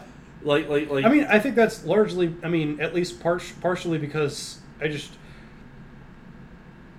I've heard people, like, again, like, you know, you can do a lot with just beans, and, like, all of their cheese, like, I think the real thing is that, like, all of their cheese is, like, cheese. Exactly. With air quotes, Yeah. you know? I mean, honestly, so is their lettuce, but yes. Exactly, yeah. It's the way people talk about, like, how vaping is healthier than smoking, which is just because, like, it hasn't been around long enough for us to study the effects of whatever, like, post-organic, like, chemicals you are filling your body with. Yes, let me tell you something. I stopped vaping for like a month, and I could breathe better. Yeah, like yes, it is. Come on, yeah, like, yeah, dude. One of the funniest things you can find so many videos of people like blowing like huge smoke clouds and literally going like, "Vaping saved my life." actually, we know someone that was a part of a lot of those videos. Yeah. But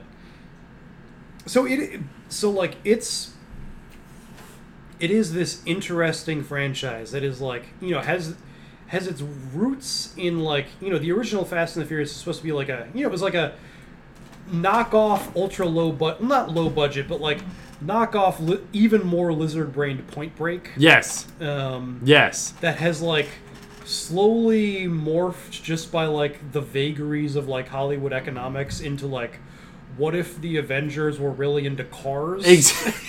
Do you know and this will show the age of these movies.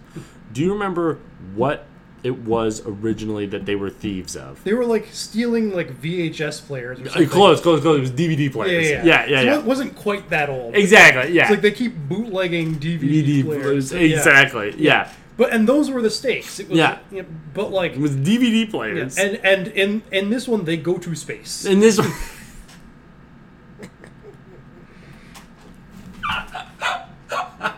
And that is what's going on with Hollywood for you. And, like, like, Loki has a continuity that is as confusing as the Marvel movies.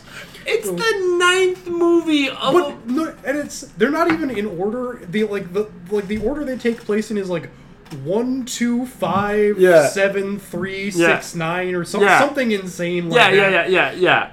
And there are debates happening online right now as to which order you should watch them. Yes, and, like, you know, it's like it has that, like, this movie, like, I have not seen all of them. I've seen, like, half maybe, and, like, you know, like, half of that half has worked for me, and the other half has been like, I don't know, like, there was a little too much slop in that slop. Yeah, exactly.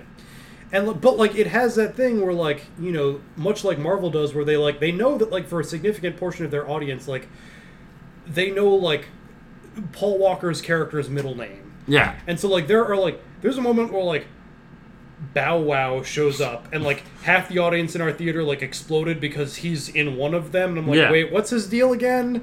And, like, I know the Asian dude died at one point, but he's alive again, I guess. And, like, but when did he die? Because he wasn't dead in the last one. Yeah. And I was just there the whole time. I was like, was he in Tokyo Drift? And is that racist for me to assume? So, like, it's, you know, it adds up to an experience that I want to convince myself that I like and intermittently do, but, like, you know, it's the kind of thing where, like, you know, there are moments where, like, I find Vin Diesel endearing as an actor, because he does, like, to take the Point Break comparison, like, he has something similar to Keanu in that he has a lot of presence, and he doesn't have a lot of technical mastery, but Keanu's, like, so they rhyme in a way, but Keanu's acting sliders are a little bit higher up. Yeah. Like, yeah.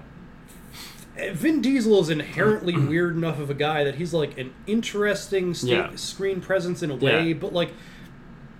Yeah, if you're playing World of Warcraft now, you might legitimately be playing against Vin Diesel. But it's moment to moment on like my tolerance for like presence versus mastery. Exactly.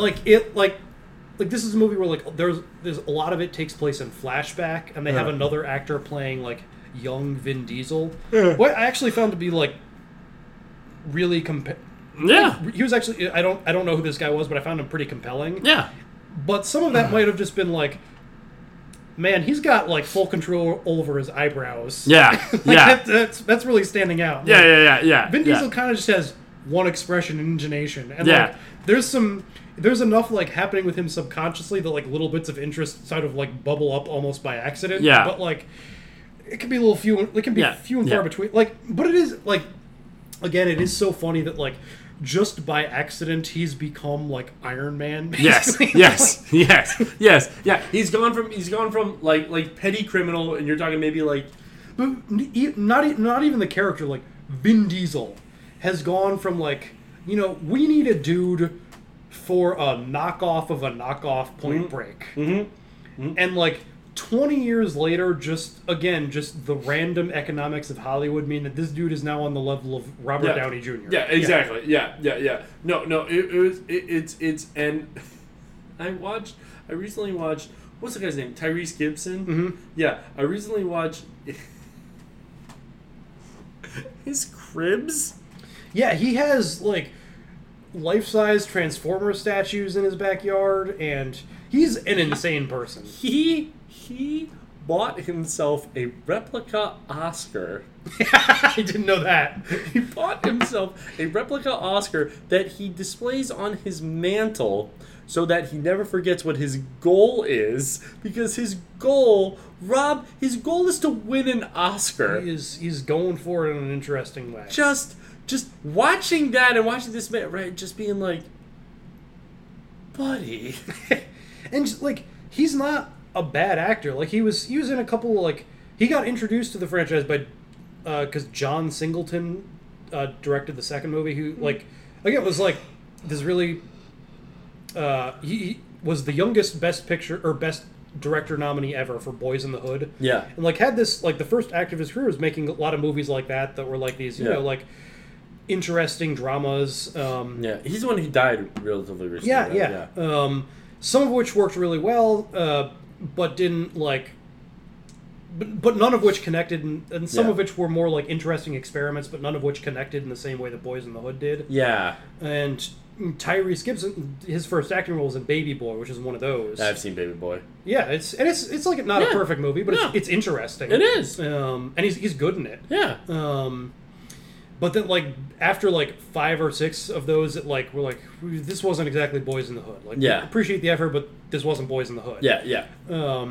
Like, he had this whole second act of his career making, like, Too Fast, Too Furious, and, like, Taylor Lautner, like, action movies. It was like, you know. And, like, he died young. You kind of wish he got a third act. But, yeah. Because he didn't really... Because, like... But, like, it's kind of thing where, like, you know, again, like... Tyrese starts off as like R&B singer, and then gets introduced to movie making with like a an ambitious indie drama. Yeah, and then just like gets just having been done like what at the time was a favor by the director, just gets sucked up into like he's now just the third comic relief in Transformers movies. Exactly. Yeah. Which I mean. Made a lot of money doing it. Yeah, made a ton of money doing it. And honestly, he's good in that role. It's just Tyrese, you're not winning an Oscar. I don't know how to. I'm sorry, I'm the one that have to break this to you. I'm sorry. You were good in Baby Boy. Yeah. What's it called? But even Baby Boy wasn't winning an Oscar. No. You know what I mean? No. I'm sorry, man. Yeah. I wish it would be funny if you did. Yeah. But no. What's it called? Honestly. I think Ice Cube should have won something for fucking Boys in the Hood. He's really good. He was really They're all really good in it. Yeah, they are. Ice Cube is like... Ice Cube can legit... If you... In like a very specific role, right? He can really fucking act. Yeah. Which I guess, well, that's the thing. I guess Boys in the Hood, he was literally just kind of playing a version of himself, right? Yeah. So, but not everyone can do that. Yeah, exactly. Yeah. Like if you put me and you're like, all right, Matt, be yourself, I would not be able to. So yeah, that's all to say that like somehow Fast 9 ended up like encapsulating all of my various feelings about like contemporary Hollywood cinema, where it's like I'm trying to like it and I like parts of it, but I also feel like I'm being sold a bill of goods and I can't totally get into it. You know what it kind of felt like for me? Because I kind of have a similar feeling. It kind of felt like for me, like when I worked at Safeway, and all of my black coworkers were just telling me how great Empire is, and I was just like, I've never seen it, and I have no like frame of reference for this show. And they would just talk about Empire all the time for like 1 year, and then never again. Yes, exactly. Yes, exactly. Yes, but for that 1 year, I was like, I don't know, and they'd be like, "You don't watch Empire?" And I was like, "No, I don't." Is that a show? Just no idea. Okay, and then last one. Almost there. We don't have to talk that long about it. Just I need to shout it out because actually it's an incredible movie, Memories of Murder, which is the second film from Bong Joon-ho, who recently won Best Picture for Parasite. This is the second movie. It's a serial killer drama about the first documented serial killer in South Korean history, and was clearly a huge inspiration for Zodiac. It's got a similar feel of like cops slowly losing their minds over the course of years, like failing to solve a case, and like where every failure means another death. Yeah. And but it's also like it's set in the 80s, so like it's got this like the backdrop of like, and they never really get into it, but it's just what is it called? Memories of Murder. Okay. But just hanging in the background is at the time like South Korea was going through the process of like transitioning to democracy. Yeah. And so like there's and it just informs the context of it enough where like there's clearly a lot like bubbling under the surface in terms of like the political context. Like it's not, and its relationship to the police, like both as just police and as like agents of the state, is really complicated. Like it's not afraid to portray them in a really unflattering light at times, like not exclusively, but like I mean their first instinct is to just find the town simpleton and try and coerce him into a confession. It like pulls no punches about that. But it's also just like such a masterfully made film. Like there were moments where like something horrific was happening, but I was like sitting there with just the biggest grin on my face because the way that it was made, I was like, I can't believe they're doing that. I can't believe they're pulling this off. This is like some of the best shit I've seen. Like, way to go, Bong Joon-ho. Like, you rock. He's a very good director. Yeah. I've seen none of his work, but hopefully one day. Haven't you seen Snowpiercer? Oh yeah, I saw Snowpiercer. Yeah. Doesn't make any sense, but I really like Snowpiercer. That is a much more uneven movie. Yeah, this is a very controlled movie. Yeah. It's really a masterpiece. It's on Hulu. I recommend it a lot. Okay, I'll definitely check it out. What's it called? Fun fact: do you know what the Korean version of the CIA is called? What is that? I'm not even kidding. It's literally called the Korean Central Intelligence Agency. It's literally called the KCIA. Okay. Isn't that funny? Cool. I think it's pretty funny. There you go. I think it's funny. And they're just like, yeah, we're the Korean CIA. Pretty funny. All right. Yeah. Also, just gonna say, what's it called? Who's laughing now? Told you. There is a good Korea. Anyway, what's it called? Okay. That's a callback to our last podcast. All right. What's it called? What have you been watching? Let me check real quick. It's not gonna be very long. This is why I wanted to do it rudely while you were what's it called? Oh my god, we won our first gold medals in Tokyo. Rob, did you see? We won our first gold medals. Oh my god. Who gives a shit? Shut the fuck up. Don't care. It's called playing a bunch of fake sports. God. Oh, movies I watched. Okay, here we go. Alright, let's see. God, when was the last time we fucking talked? Had I seen Saint Maud in The Firm? Yeah, I had. I don't know if you talked about The Firm. You definitely talked about Saint Maud. What's it called? Oh no, The Firm was a Gary Oldman one where he's a soccer hooligan. Yes. Yeah, I didn't see The Firm. I saw a different The Firm. The Mechanic. Had I seen Nobody? Yes, we talked about that. Okay. All right, well, then No Sudden Move, which you already talked about. And then on a plane, I saw Baby Driver. When were you on a plane? Chicago. Oh, that's right. Yeah. Yeah, I watched Baby Driver. Okay. Did you see Baby Driver? Yeah. So what'd you think? I enjoyed it. Yeah. It's, for what it is, it's good. Yeah. Who's the guy in it? He's got a dumb fucking Ansel Elgort. Okay, what's his actual name? Ansel Elgort. Where the fuck is he from? He's from a rich zip code, is what I'm going to tell you. Knowing nothing about him, but that his name is Ansel Elgort, he's from a wealthy zip code. I hate him now. Never mind. Don't recommend Baby Driver. Ansel Elgort? Are you kidding me? Buddy, pick a fucking stage name. Come on. Seriously. Listen, as a Jew, I'm usually against people changing their names, but come on. You can change your name. So, do you know what John Legend's real name is? What's that? I'm not kidding. His real name is Jack Myth. Okay, I saw that in a tweet. Is that correct, or is that just a joke people made up for a tweet? Okay, I also saw it in a tweet. No, yeah, his real name is John Roger Stevens. Yeah, so maybe think before you talk for 1 second.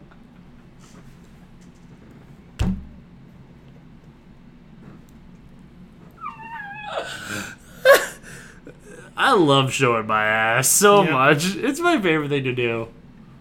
Which, definitely going to do tomorrow at the beach, so be prepared for that. Let's go. But, or I guess today at the beach. Folks, it is 1:15 in the morning.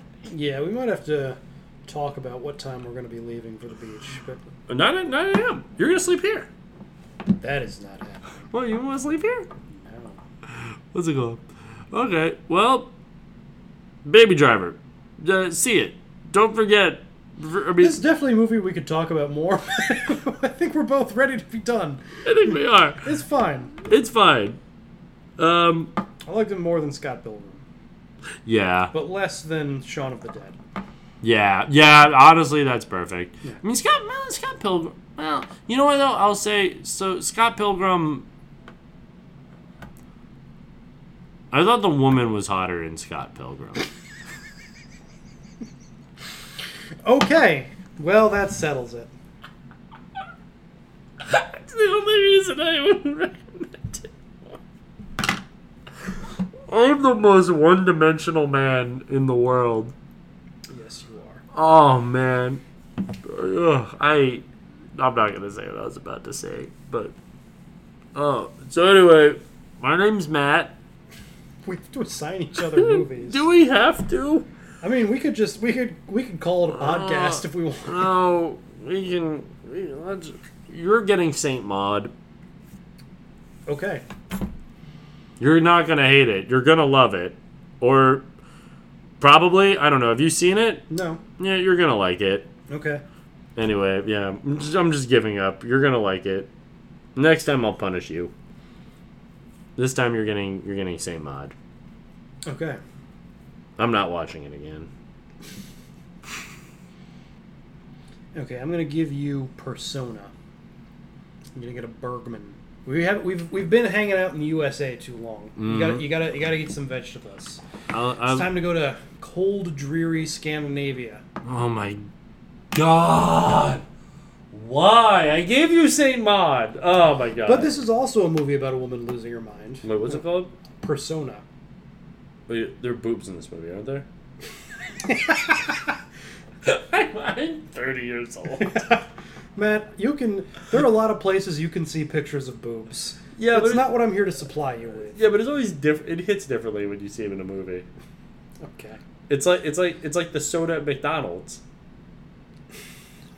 So, you know what I mean? Expect that level of insight next episode when we discuss Ingmar Bergman's Persona and somebody's Saint Maud. I think it's a first-time director. Okay. And I think she's British. Oh, it's a lady. Yeah, huh? Yeah. This is pivoting hard from your pro Polanski stance. First off, how dare you? Second. No, this movie, Saint Maud made me a feminist. Okay, well, that we're going to need a citation for. But anyway, join us next time for them two movies about broads going loony. I hate women so much it's unreal. All right, well, I guess that's our final thought. You're in the Cash Cab. It's a TV game show that takes place right here in my taxi. Explain the rules. You answer trivia questions for money and a free ride. But if you answer incorrectly, the game is over and you're out of the cab. So for me to be there at the birth of my daughter, I have to answer trivia questions despite having gone to middle school in the Exxon station? Yeah. You ready to play? Bring it. A gift from France to the United States. The Statue of Liberty was completed in what year? Come on, I don't know that. You've got 15 seconds or you're out of the cab. Okay. I remember going to the Statue of Liberty Centennial because that year someone had spread a rumor that she was going to slip out of her toga. And I wanted to see some green boobies. And the Mets had just won the World Series because that night I was randomly attacked by a Mets fan that I had threw a bottle at. And that was 1986. And Centennial is 100 years because centipeding means having sex with 100 women. I got it! 1886. Yes, that is correct. Weighing up to 4 tons, what type of mammal is the famous shamu? She is an orca, Benjamin. FYI, they're very difficult to keep in a home aquarium. Right again. The Lazy Susan was invented by Thomas Jefferson. I know, because I'm a descendant of Thomas Jefferson and Lazy Susan herself. Congratulations, we're here, Tracy, you made it. Tracy Jordan, hero, husband, diabetic / alcoholic. Yes!